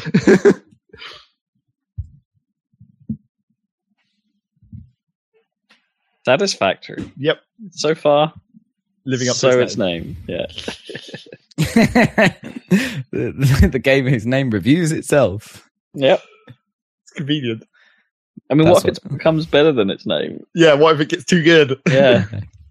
I remember that being a review for the movie Superbad, but that film was actually Superbad's all right. Yeah, I mean that would be the thing where if it does get too good for its name, that's just the alternate angle for like review titles. Then, where it would just be like you have Satisfactory, and then the review header will be like more than exceptional or something. Yeah, you just do that. If it is only Satisfactory, it will probably just say yes. One word review. Yes. Pros, cons. Nah, none of that needed. Yes. So that was mostly the two important things that I played. Cool. It's time for Rob then. Hi. What have you been playing, man? I've been sinking myself into some more God of War, of course. Boy. I mean, I'm not a bit of a bitty couple of weeks, so I haven't played as much of it as I would have liked, but been doing I wanted to talk about the Valkyries. Oh God, yeah. I mean, they're obviously they're insanely hardcore compared to everything you're doing in the main game, right?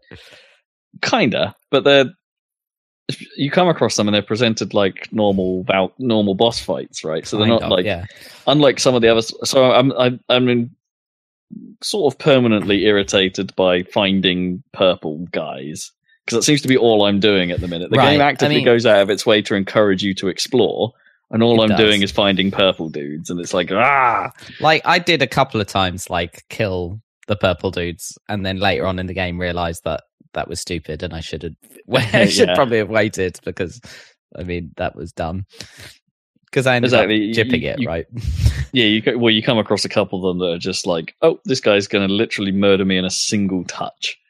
I mean, I remember there was spawned three of them. Earlier on, there were the ice guys or whatever, and I didn't have the weaponry for the ice guys because the axe doesn't work on them. So I just fought them for ages without the axe. You know, beat them up, and it took forever, and I did it. And then there's definitely a couple of cases where I felt close to being able to pull that off. Like it's possible. What annoys me the most is that they introduced the dwarfen favors fairly early. Yeah. But those favors, like I forget which one it is. It's like Fafnir's storeroom, I think. Like the second room of that. The first room was hard but durable, and the second room is like purple's way above what I got. It's like, oh great, really? Well, you've just told me to go do this thing that I can't do. And I still can't do, as it turns out, quite a long time later. I go back to it, and the guys are still purple, and it's like, weird. Wow, this seems like badly timed. Like, you asked me to do these things like way too early. And I'm coming across quite a lot of that. Like, I don't think the game should encourage you to explore as early as it does, because it doesn't seem balanced for that. Right. Which is a bit of a shame, because it's like I do want to go exploring. There's like, you found any like dragons? I found one. Yeah. I found Fafnir himself, because they're actually possible. Like, hard. But yeah, it was hard, and I didn't really like that bit, and this will play into my sort of Valkyrie storyline a little bit here, in that I think when you end up with combat scenarios as big as Fafnir or as big as the Valkyries, it highlights all of the great and all of the worst elements of that combat system all at once. Right. So, like, I don't know, those one of those Valkyrie fight, the first one I found, I thought was challenging, but learnable. At least there was a pattern to it. There was a way of beating her that you could figure out, and most of the time it was me just getting the timing a bit wrong. It felt different to most of the other fights, which is which really frustrated me a little bit. In that, I don't know, like, normally when you see the red mark, right, there's like, this is a get out of the way attack. But usually doesn't matter too much about which direction you go. Right, yeah. You just have to dodge, right? This particular Valkyrie fight, that dodge was super specific about the direction you went, because she'd attack with one of her wings. It would have been her right arm. And if you dodged to the left, kind of going sort of like to the outside of her right arm, you'd still get hit in its range. But if you dodged left, so you were going to her hand that, in the direction of her hand that wasn't attacking, you'd be absolutely fine and have loads of room to work with for a counter. And it's like, okay, this is the first time you've sort of introduced to me that directional dodging is important. And I've not seen that anywhere else in the game before, so it's like, that's a bit annoying. And it also highlighted the fact that, some of the timings on those flashes do vary between enemies. It's like, just because the flash appears at a certain point doesn't mean this is the moment you should parry, or this is the moment you should dodge. It's like they're just a warning. It's like they actually mean nothing about when you should do the action, which again I don't think I'd come across that being too different before. Like, I don't know, I guess the minions just always like, I'm about to do a thing, now I'm doing the thing, with kind of roughly the same timing, which hasn't been true of the Valkyrie fights. Right. Things have changed a bit.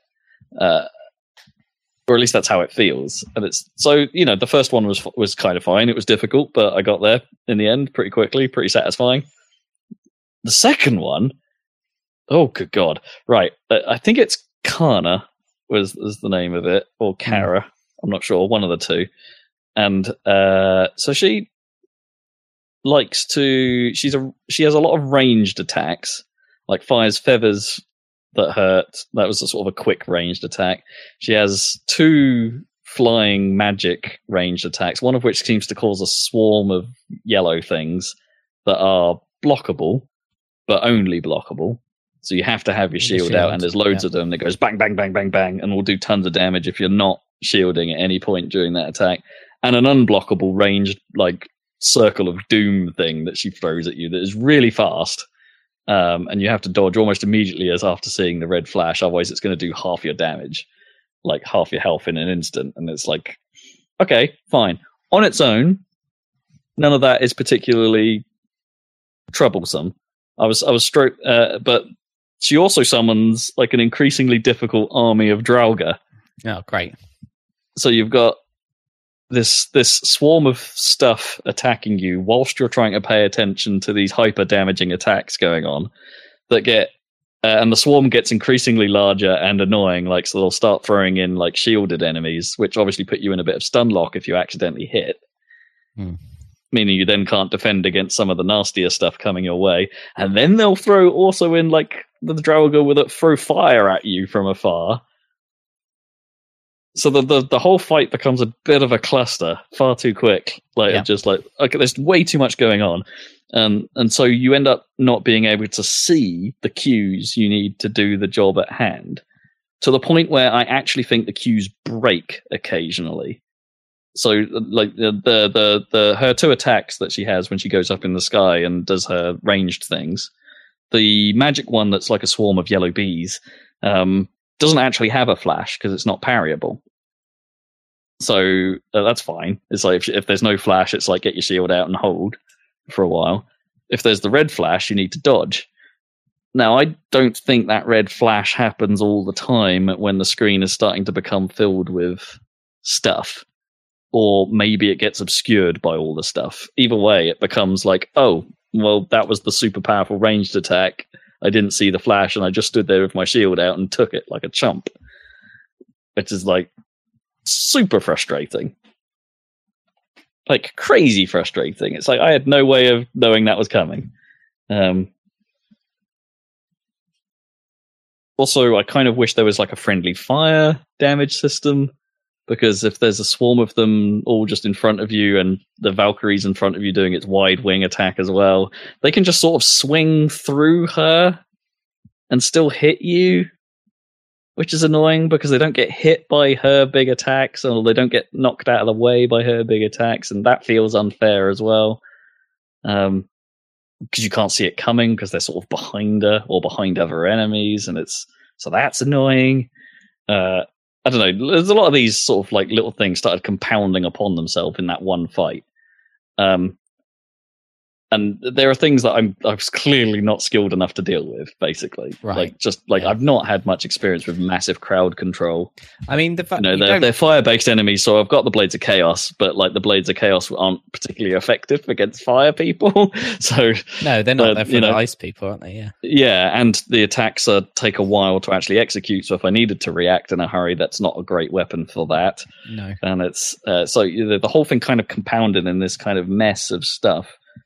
However, when you're in a flow and it is all sort of going your way, and it's like, okay, I haven't had to use my rage yet, I haven't been hurt too much, I'm managing to shepherd everyone into a funnel at the moment that is kind of okay, but I might be at risk from the friendly fire, for them swinging through each other, but that might be all right if I'm using my ranged axe at time and things like that.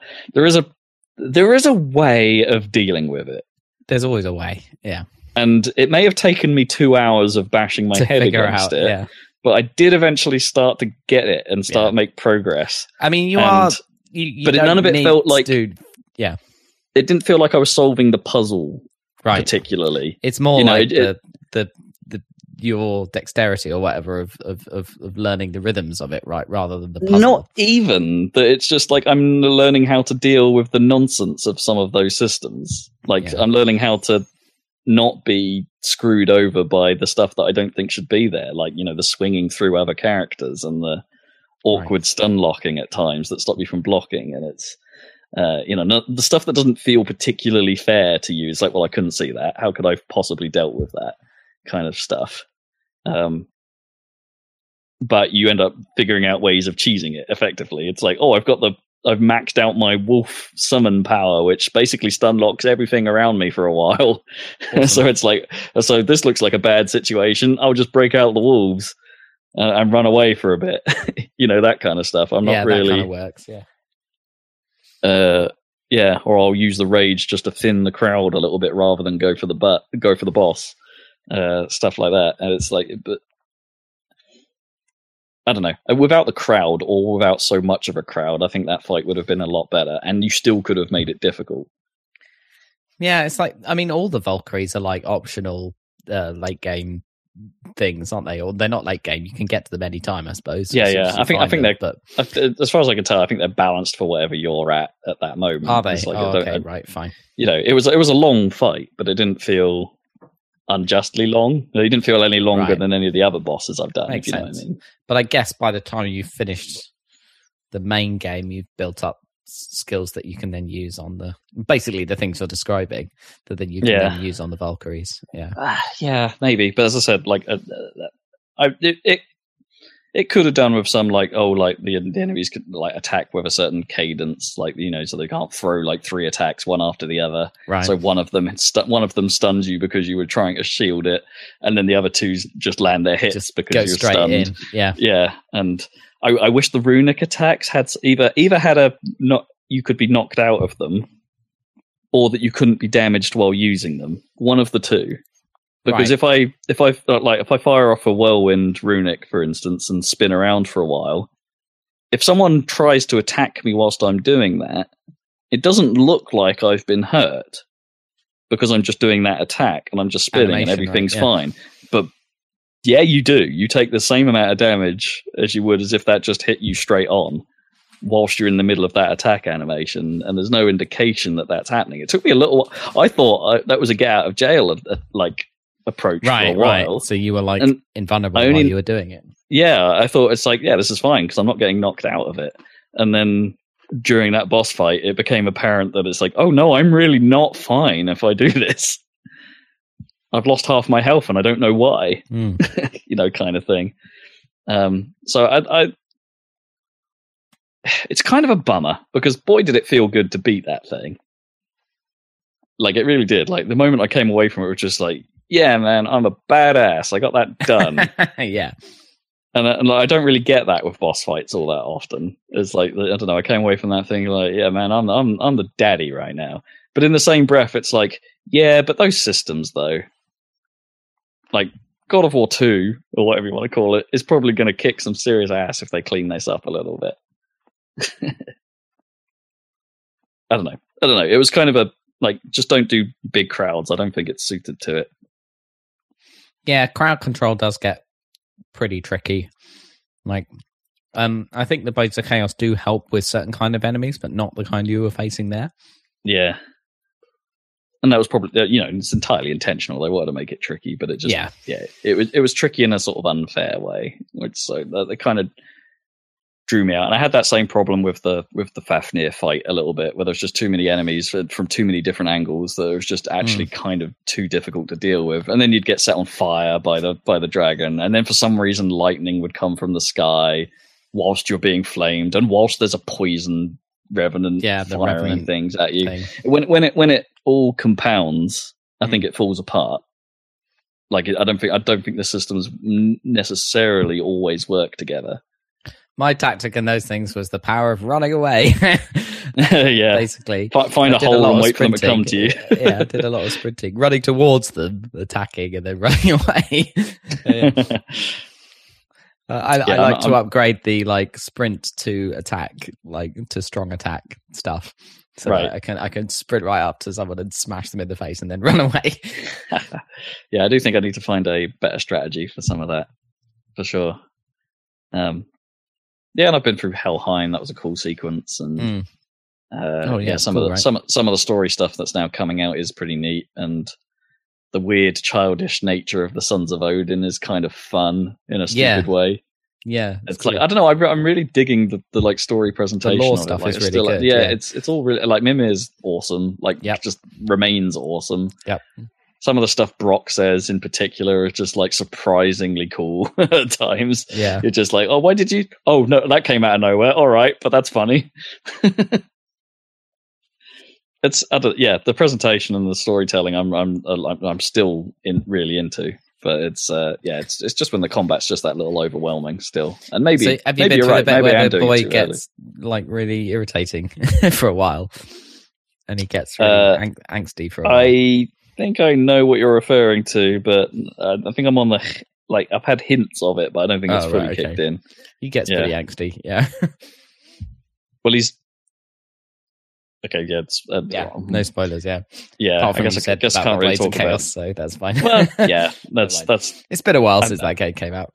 There's a lot of hints that there's going to be more than just the axe. It's pretty obvious, isn't it? If you know God of War, that they can't do it completely without those. Yeah, they're clearly hinted. It's the introduction of the Blades of Chaos is awesome. However, they're super not well nearly done. as cool. The axe is clearly better. Yeah, the axe is a whole lot of fun to use. Yeah. So plugging away at that.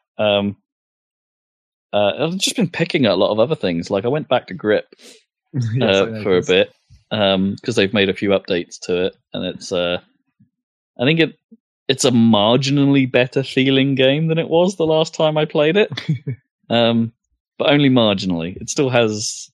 I think some of its track design is still far too busy, and I have seen a couple of tracks that I never saw before. In like I may have just reached them in the campaign or whatever, but that game is better when it's not trying to do too much at once. It has the God of War problem a little bit.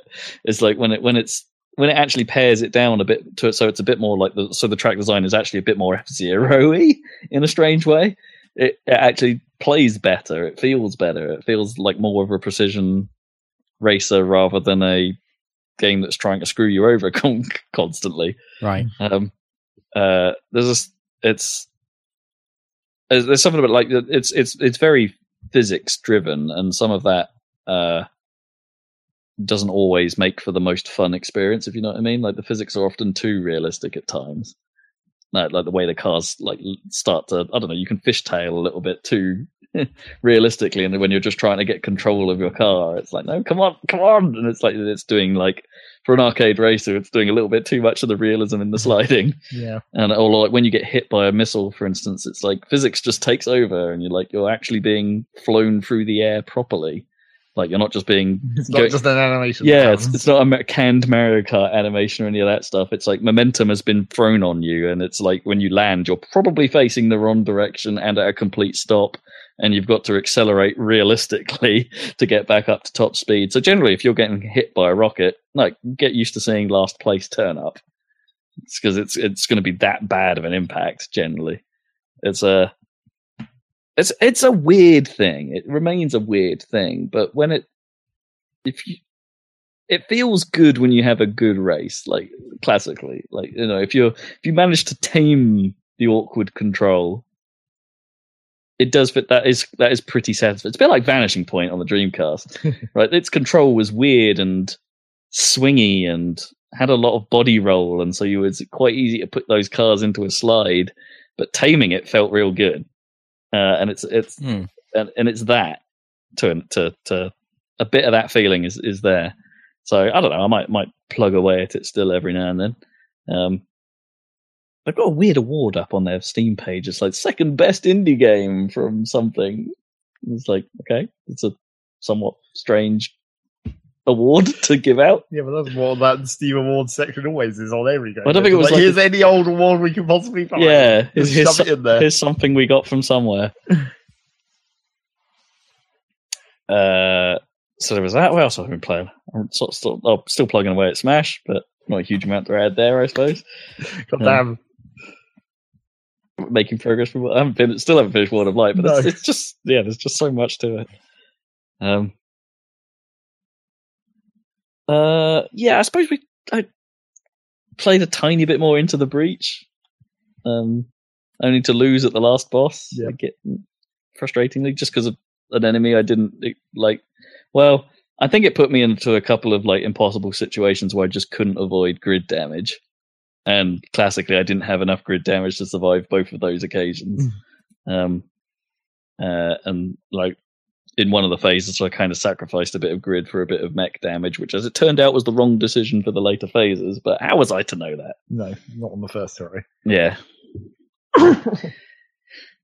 Because particularly in, I guess, the second half of that boss battle, there's like the events that happen where it's like each subsequent turn a new thing happens, and once you sort of know that, you're like, okay, you need to prepare for this. Like, this is the turn that the tentacle science falls, this is the turn that the ceiling falls in, this is the turn that the big trench opens up. Yeah. So once you've been through that at least once, you're sort of slightly more prepared for how things are going to flow through that last battle. I think, because it was the first time I'd actually reached it, like, there was a little bit of too much of the unknown going on, and I suffered for it. Which it did feel, I know that's what the game is about, and I know it's the exact same feeling I got from FTL. But boy, it takes that run was a long run, right? I did all of the islands. I did all of the islands and did pretty well on all of the islands, and not a perfect run by any means, but was doing pretty good. And then get to that and have it all shattered and have like a multi-hour run come to an end and have nothing to show for it. Yes, but that's what you always say about those games. I know, but it doesn't sit with me very well. I kind of hate it. It's not nearly as bad in Into the Breach because it. No, it's bad for me because of how long I am a really slow player of this. It takes me 8. I pass out the turns. It is a lot of tactical thinking. Yeah, like, you do take time. I'll easily spend 20 minutes a turn on like towards the last couple of islands. But it is like partitioned. It's not like in the FDL where you have a run and it's a run, and then you feel bad for losing 2 hours because that 2 hours was the previous 2 hours that you just lived through. Whereas Into the Breach is like you can do one mission and then go away for a while and come back. And that has been how I've been playing it. I've been like doing a little bit like, I've got quarter of an hour before I've got to leave the house to go pick up Gnome for something. I can get a turn in. Yeah. That kind of thinking. So I've been plugging away at it that way, and it's like it is really good. I don't think it's like I get like the same heck yeah vibes that I get from finishing a hard fight that I do from God of War, for instance, out of it. Well, nice. I don't get that adrenaline rush out of it, but it's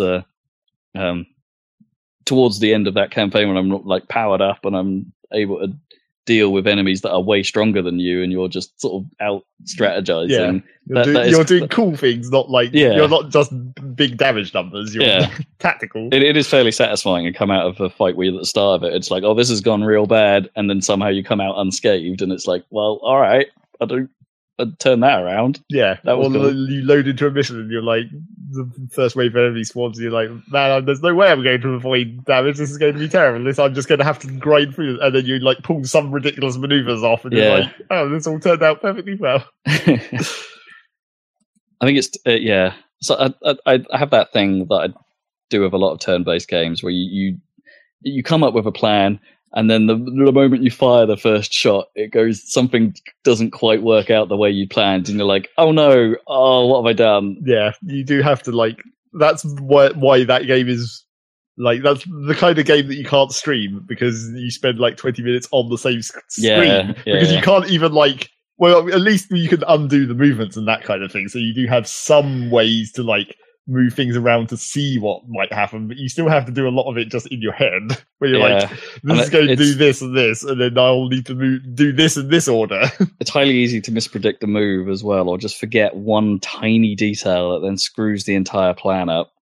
I don't know, a conveyor belt. You'll forget the conveyor belts move at a certain time. Yeah, because you definitely have to pay attention to the turn order thing. Yeah. That little pop up is so critical. Yeah. When you're doing really advanced strategies, you have to know exactly what order. Because sometimes I needed that enemy the in the way happens first, and sometimes the explosion happens last. Yeah, I needed that enemy precisely in the way, but he's no longer in the way, and so I'm getting hit or something. It's like, damn it. Yeah, little things like that. It's a game about the little things, and it does that very, very well. it just doesn't mean it has to feel great for me half the time. Yeah, it'll be something that's probably permanently installed on my system that I just tap into every now and then. Yes. What, like, I think it's fairly clear just from your first run through, even that, like, it's not as hard as FTL, right? Oh no. That last boss does seem manageable. It's, like it. I think I've already put more time into this than I did on my own playing FTL. Just with, the FTL, the last boss, you kind of have to know what it does before you play it, which is, I mean, you have to spec to it, and it's Into the Breach, kind of. Sort of. You don't have to spec so much in Into the Breach, but once you know what's going to happen, you have a better time of the last fight for sure. Yeah, because it throws you a few lifelines, even if it doesn't explicitly say. It's like you get repaired, don't you, going into the various phases, and things like that. Even if it's not explicitly part of it, it's you get a second bomb. That's a bit cheap. Well, I don't even. Yeah, you wouldn't know that. I haven't even got to that. I don't think. If the bomb that you're trying to protect gets deployed, there's a second one, and they don't tell you that. And it's like that's a bit cheap because that seems like a failure state. Right. So you could actually strategically let it go. Yeah, you could strategically let an enemy just kill the first one. Interesting. That's a cool thing. Yes. I'm struggling to think what else is really. I'm sure there's something, but I just can't think of it right now that I've been doing. Played a bit more Amplitude. It's just stop there, I guess. Oh, we played a good few hours of Dr. Drago's Madcap Chase. Yes, with Chippers again. Yeah, of course. Chippers wanted to play Drago, and so we got into Drago. And did you tape it? No. We were just playing it for funsies this time. Okay. And of course, as usual with Drago, you're never going to finish that game. No. Well, we got like 10% of the way through our game. Wow. We'll return to it. No, we won't. Well, maybe we might. We might do, yeah. But we're never going to finish it. Mainly because you said there were 100 turns. Well, I didn't set it big enough so we actually end up with West Europe open. East Europe, that way around. Which the game, for some reason, locks off forever. It's the Cold War, that's why. What you been playing, Dan?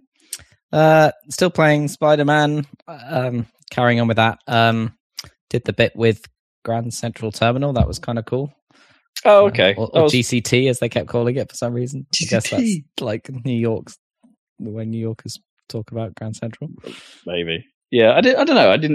It was one of the better stealth sections, I guess. But still not a highlight particularly from it. You know, when the game does that mode, that's not really. It's like, oh no, I have to do this bit. But at least it had the kind of Spider-Man, coming down and grabbing people bit mechanic. There were bits of it, yeah. And it wasn't one of the harder one of those either. No, it wasn't too hard. And then the kind of fight with Mr. Negative at the end is kind of cool. I liked the stupid reference to Spider-Man with the subway car. That was kind of good.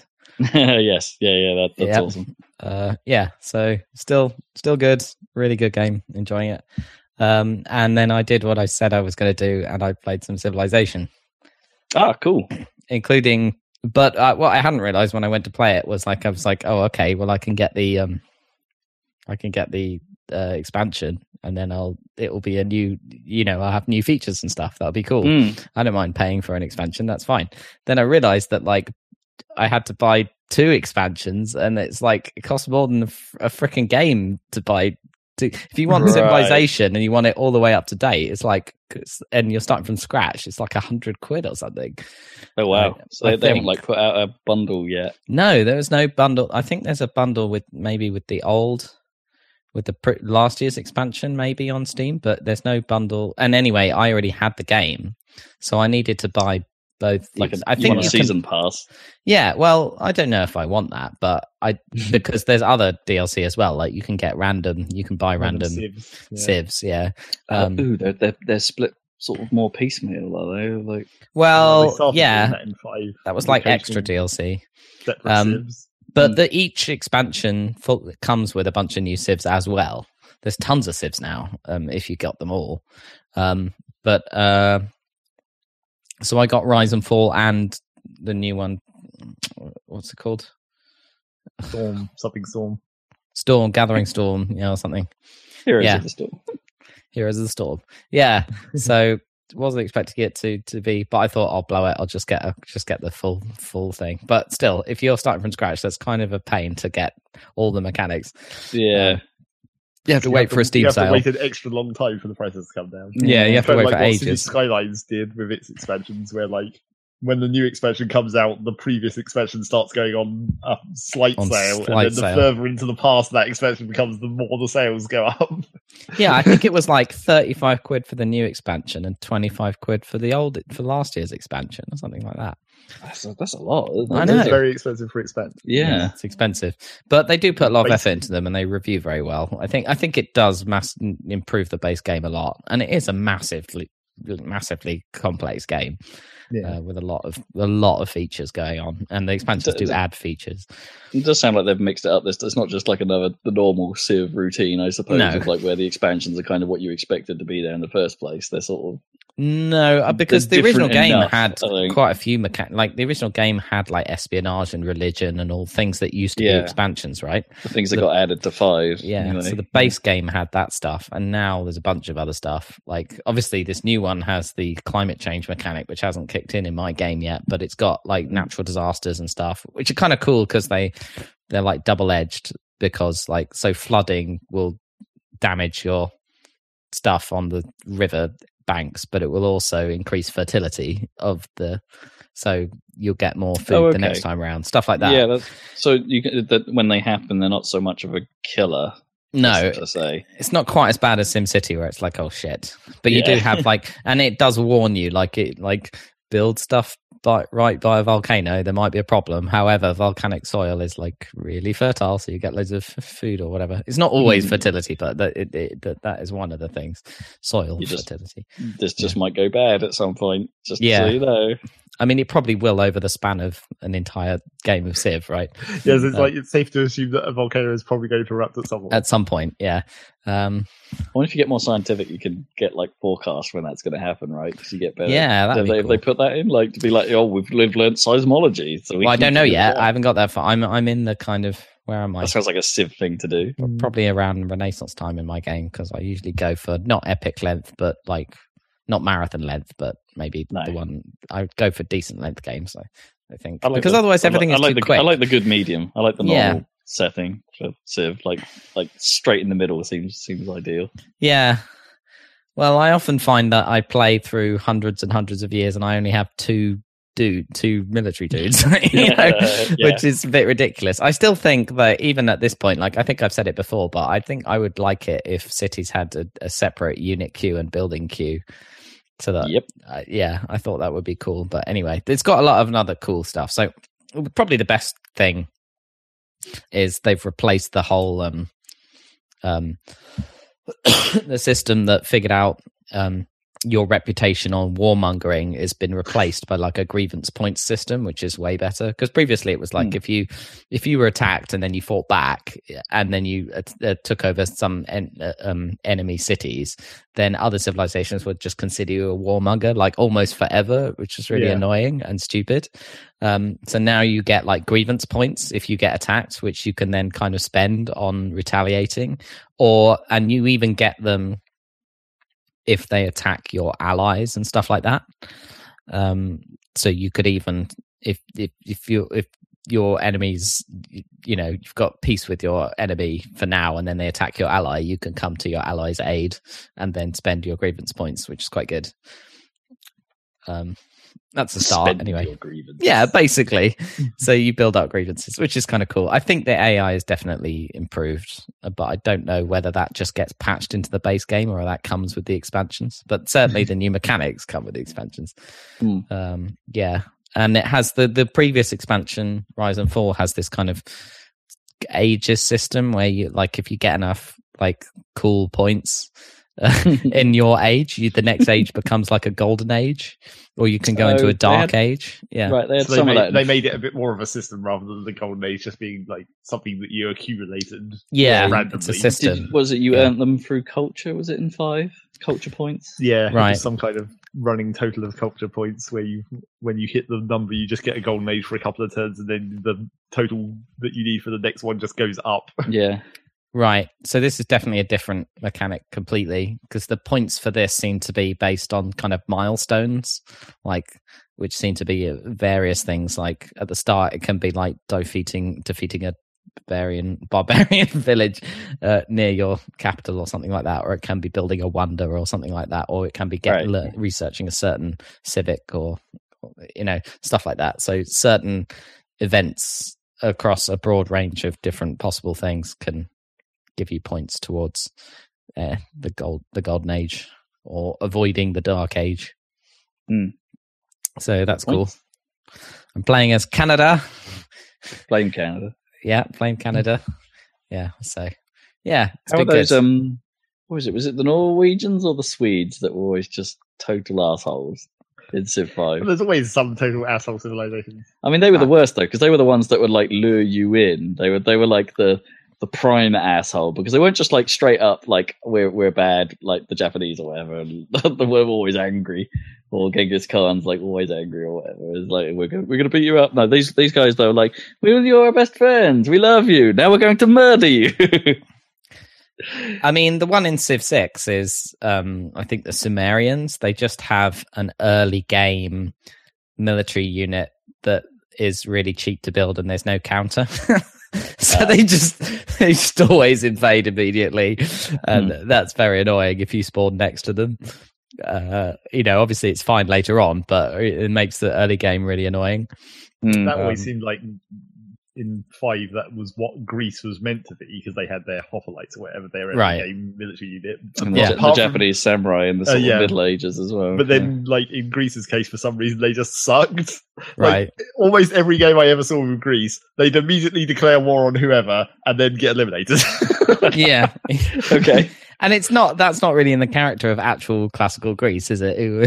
Who were extra good at philosophy and stuff like that. Who would be? That's because their leader was in Civ 5 was Alexander the Great, so it was all about conquering stuff. It was his profile. I think in Civ 6, the Greeks have some preoccupation with city-states. Right. Yeah, that kind of makes sense. Which kind of makes sense. Also, there's still, I think this was true in the base game. There's too many city-states, I think. I think you probably dial it, but by default, there's a lot of city-states in my opinion. And it's like, I don't know, they get in the way a bit. I think they're a bit annoying. I think they're a cool idea, and they're kind of cool. But are they slightly less annoying to deal with? Yeah, they were so needy in 5.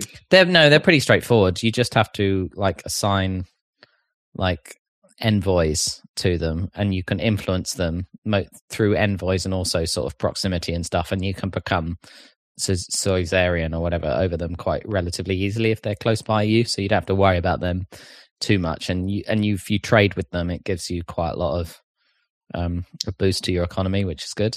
And also they give you little missions. Yeah, you had to effectively outbid the other players, and it was like whoever gave us the most stuff, we allied with you. Yeah. Now. And the other thing that sucked about them in 5 was because of the old style diplomacy, it was just you could never really attack a city-state because that just gave you such a bad reputation. Yeah.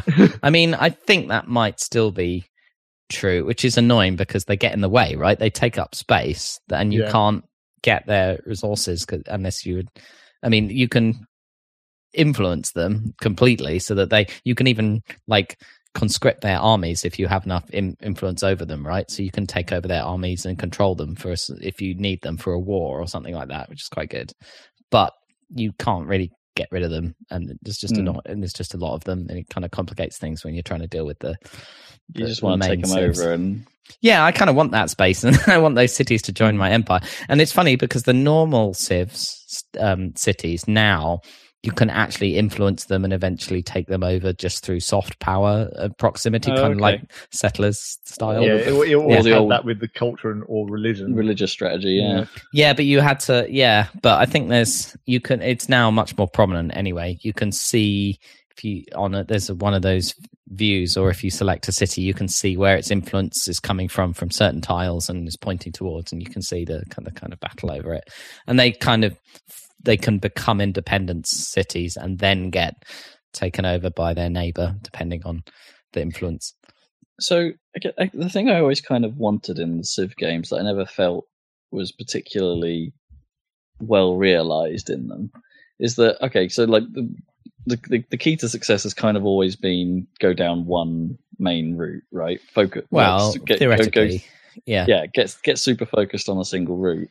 But if you focus on, like, I don't know, if you focus on culture and then you get invaded, then you're in trouble, right?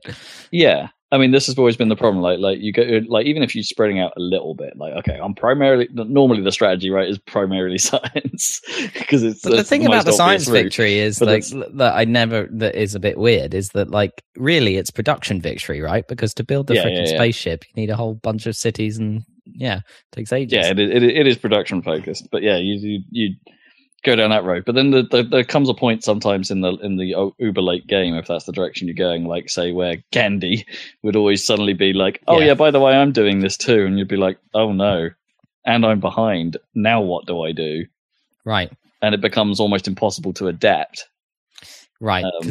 Well, I mean, you can see from the start where you are on for each victory in Civ 6. There's a tracker that you can open at any time, and you can see what ranking you are for each victory type at any time. That's interesting. And it gives you, like, it shows you, like, unmet civilization if you've never come into contact with them, and stuff like that. It did still kind of exist in 5, although I don't think some of those trackers were all that useful. Like the one for the science victory, it didn't really track anything up until, like, you've landed on the moon or whatever, the space race. Oh, really? It didn't really give you much indication up until you hit that point. In this one, in Civ 6, even on the tech tree, which scrolls left to right, you can see your position on the bottom relative to other players as well, like on a scroll bar, which is quite good. Interesting. Before, you could only really estimate that by, like, your score. It was basically the one graph that you had to try and guess how well you were doing compared to everyone. It's quite fine-grained in this one. But this was in the base game of Civ 6, Sure. Yeah, because I always, like, you'd put, like, it'd be like 50 hours into an epic match or something, only at the last second to be told, oh, by the way, that thing you were going for, you're losing now. I mean, in Civ 6, you had no way of knowing up until that point, where it's just like, oh, okay, right, great. I mean, it was my own ignorance, but I totally got defeated by religion without looking, because I was just ignoring all the missionaries going everywhere, and I kind of forgot that I could lose that way. And then, I was like, I don't care about religion. I'm working towards my science victory. And then it was like, game over. God damn it. Yeah, that stuff's it's easily done, but it's kind of well, it's like if you're focused on the one thing and someone is focused on the other thing, it's like, what is the counter to those things? Like, I never really wrapped my head around those particularly. Yeah. In like, if you are getting, like, religiously overrun in that, or culturally overrun in some way, it's just like, one, how do you notice, and two, now what do I do to actually cut back on that? I guess you can fight back, or you can kind of race them to a different victory, I suppose. I don't really know it's super hard, and I never. I mean, that's clearly part of the game, but it's like it's just never really figured it out. Yeah, well, me either, to be honest. I mean, I'm playing with doing a small civilization this time, where I've just got, like, 6 or 7 cities, and I'm just building them up and see how I go, rather than being aggressive. So I'm just seeing how that goes this time around. But I'll probably lose the ultimate match, but still, it's fun while it lasts. It's about the journey. Kind of. Yeah. It was a fun 60 hours to get there. Yeah, they definitely improved the game, but pricey. Yeah, surprisingly so. Yeah. Really, definitely wait for that Steam sale. I guess they have a niche market of players that always play it. Definitely. No problem. People who Civ fans tend to go back to a Civ at some point. Yeah, I reckon so. Like we always have, I suppose. I've skipped entries here and there, but Civ 5 drew me in. 6 is a real good one, for sure. And you get more Sean Bean, although he gets annoying after a while, in my opinion. I think I prefer Leonard Nimoy from Civilization 4. Nimoy was good. get advisors? I know. Like those old videos that were like the clock speed to the double microchip, sir. Yeah, no. What was the last game with advisors in? SimCity had advisors, didn't it? The last game? Well, yeah, I don't know. I don't know. There wasn't really. I don't know advisors in 4, was there? It was only 3000 was the last one that had real advisors. It's weird because you'd think with machine learning and stuff you could get much better advisors these days. Advisors that aren't just triggered by a single event. Yeah, maybe. That aren't just if statements. Yeah. That just says we're doing well. We're not doing well. Like all advisors that maybe actually have more states that are useful, unlike, for example, the old classic roads advisor in SimCity 2000, where if you're not 100% funding, he's instantly pissed. Oh, yeah. The only thing you get in Civ 6 is like the help lady who tells you stuff, which I'm sure you can turn off.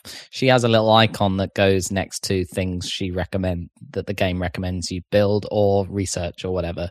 So, yeah, because you did have those icons in 5 for like there was one for each branch, so like the military guy obviously always tells you to build units. Yeah, it has that too, yeah, but it doesn't have a dude, it just has a symbol for military or a symbol for science. So this time around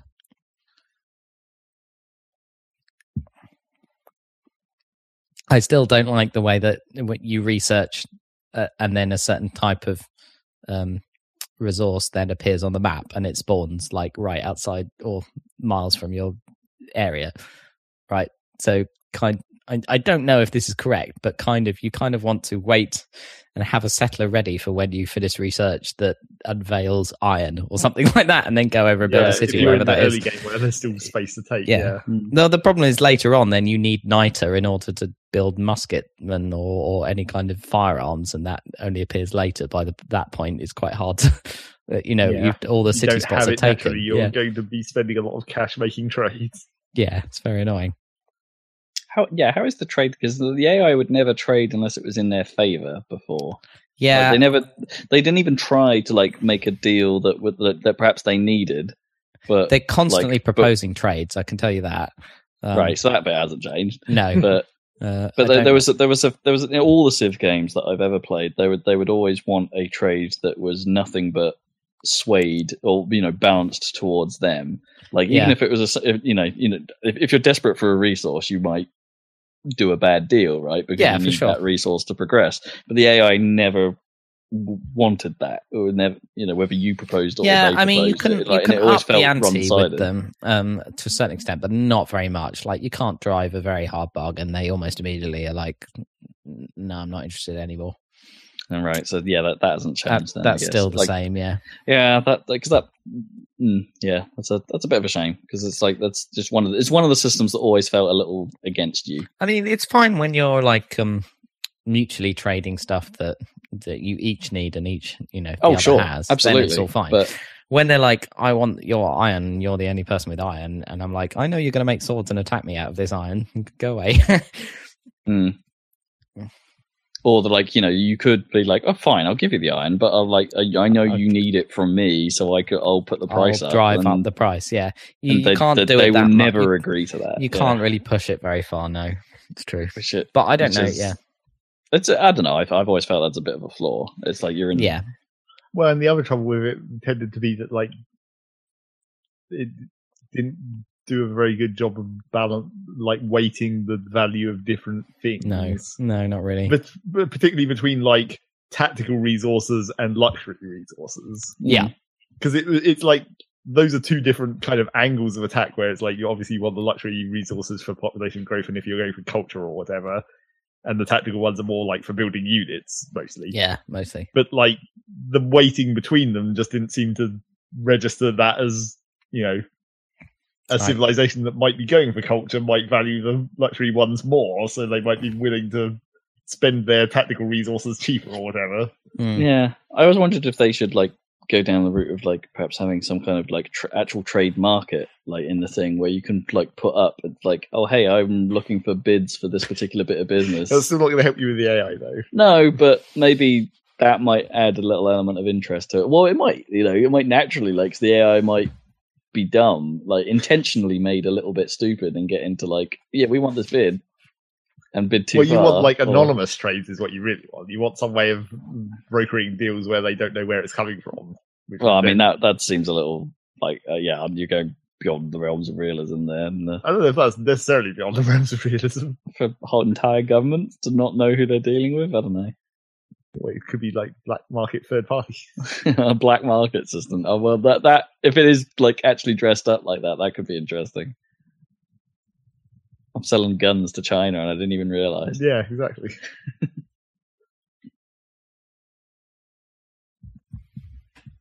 Yeah, that could be a really interesting. There you go, expansion tree.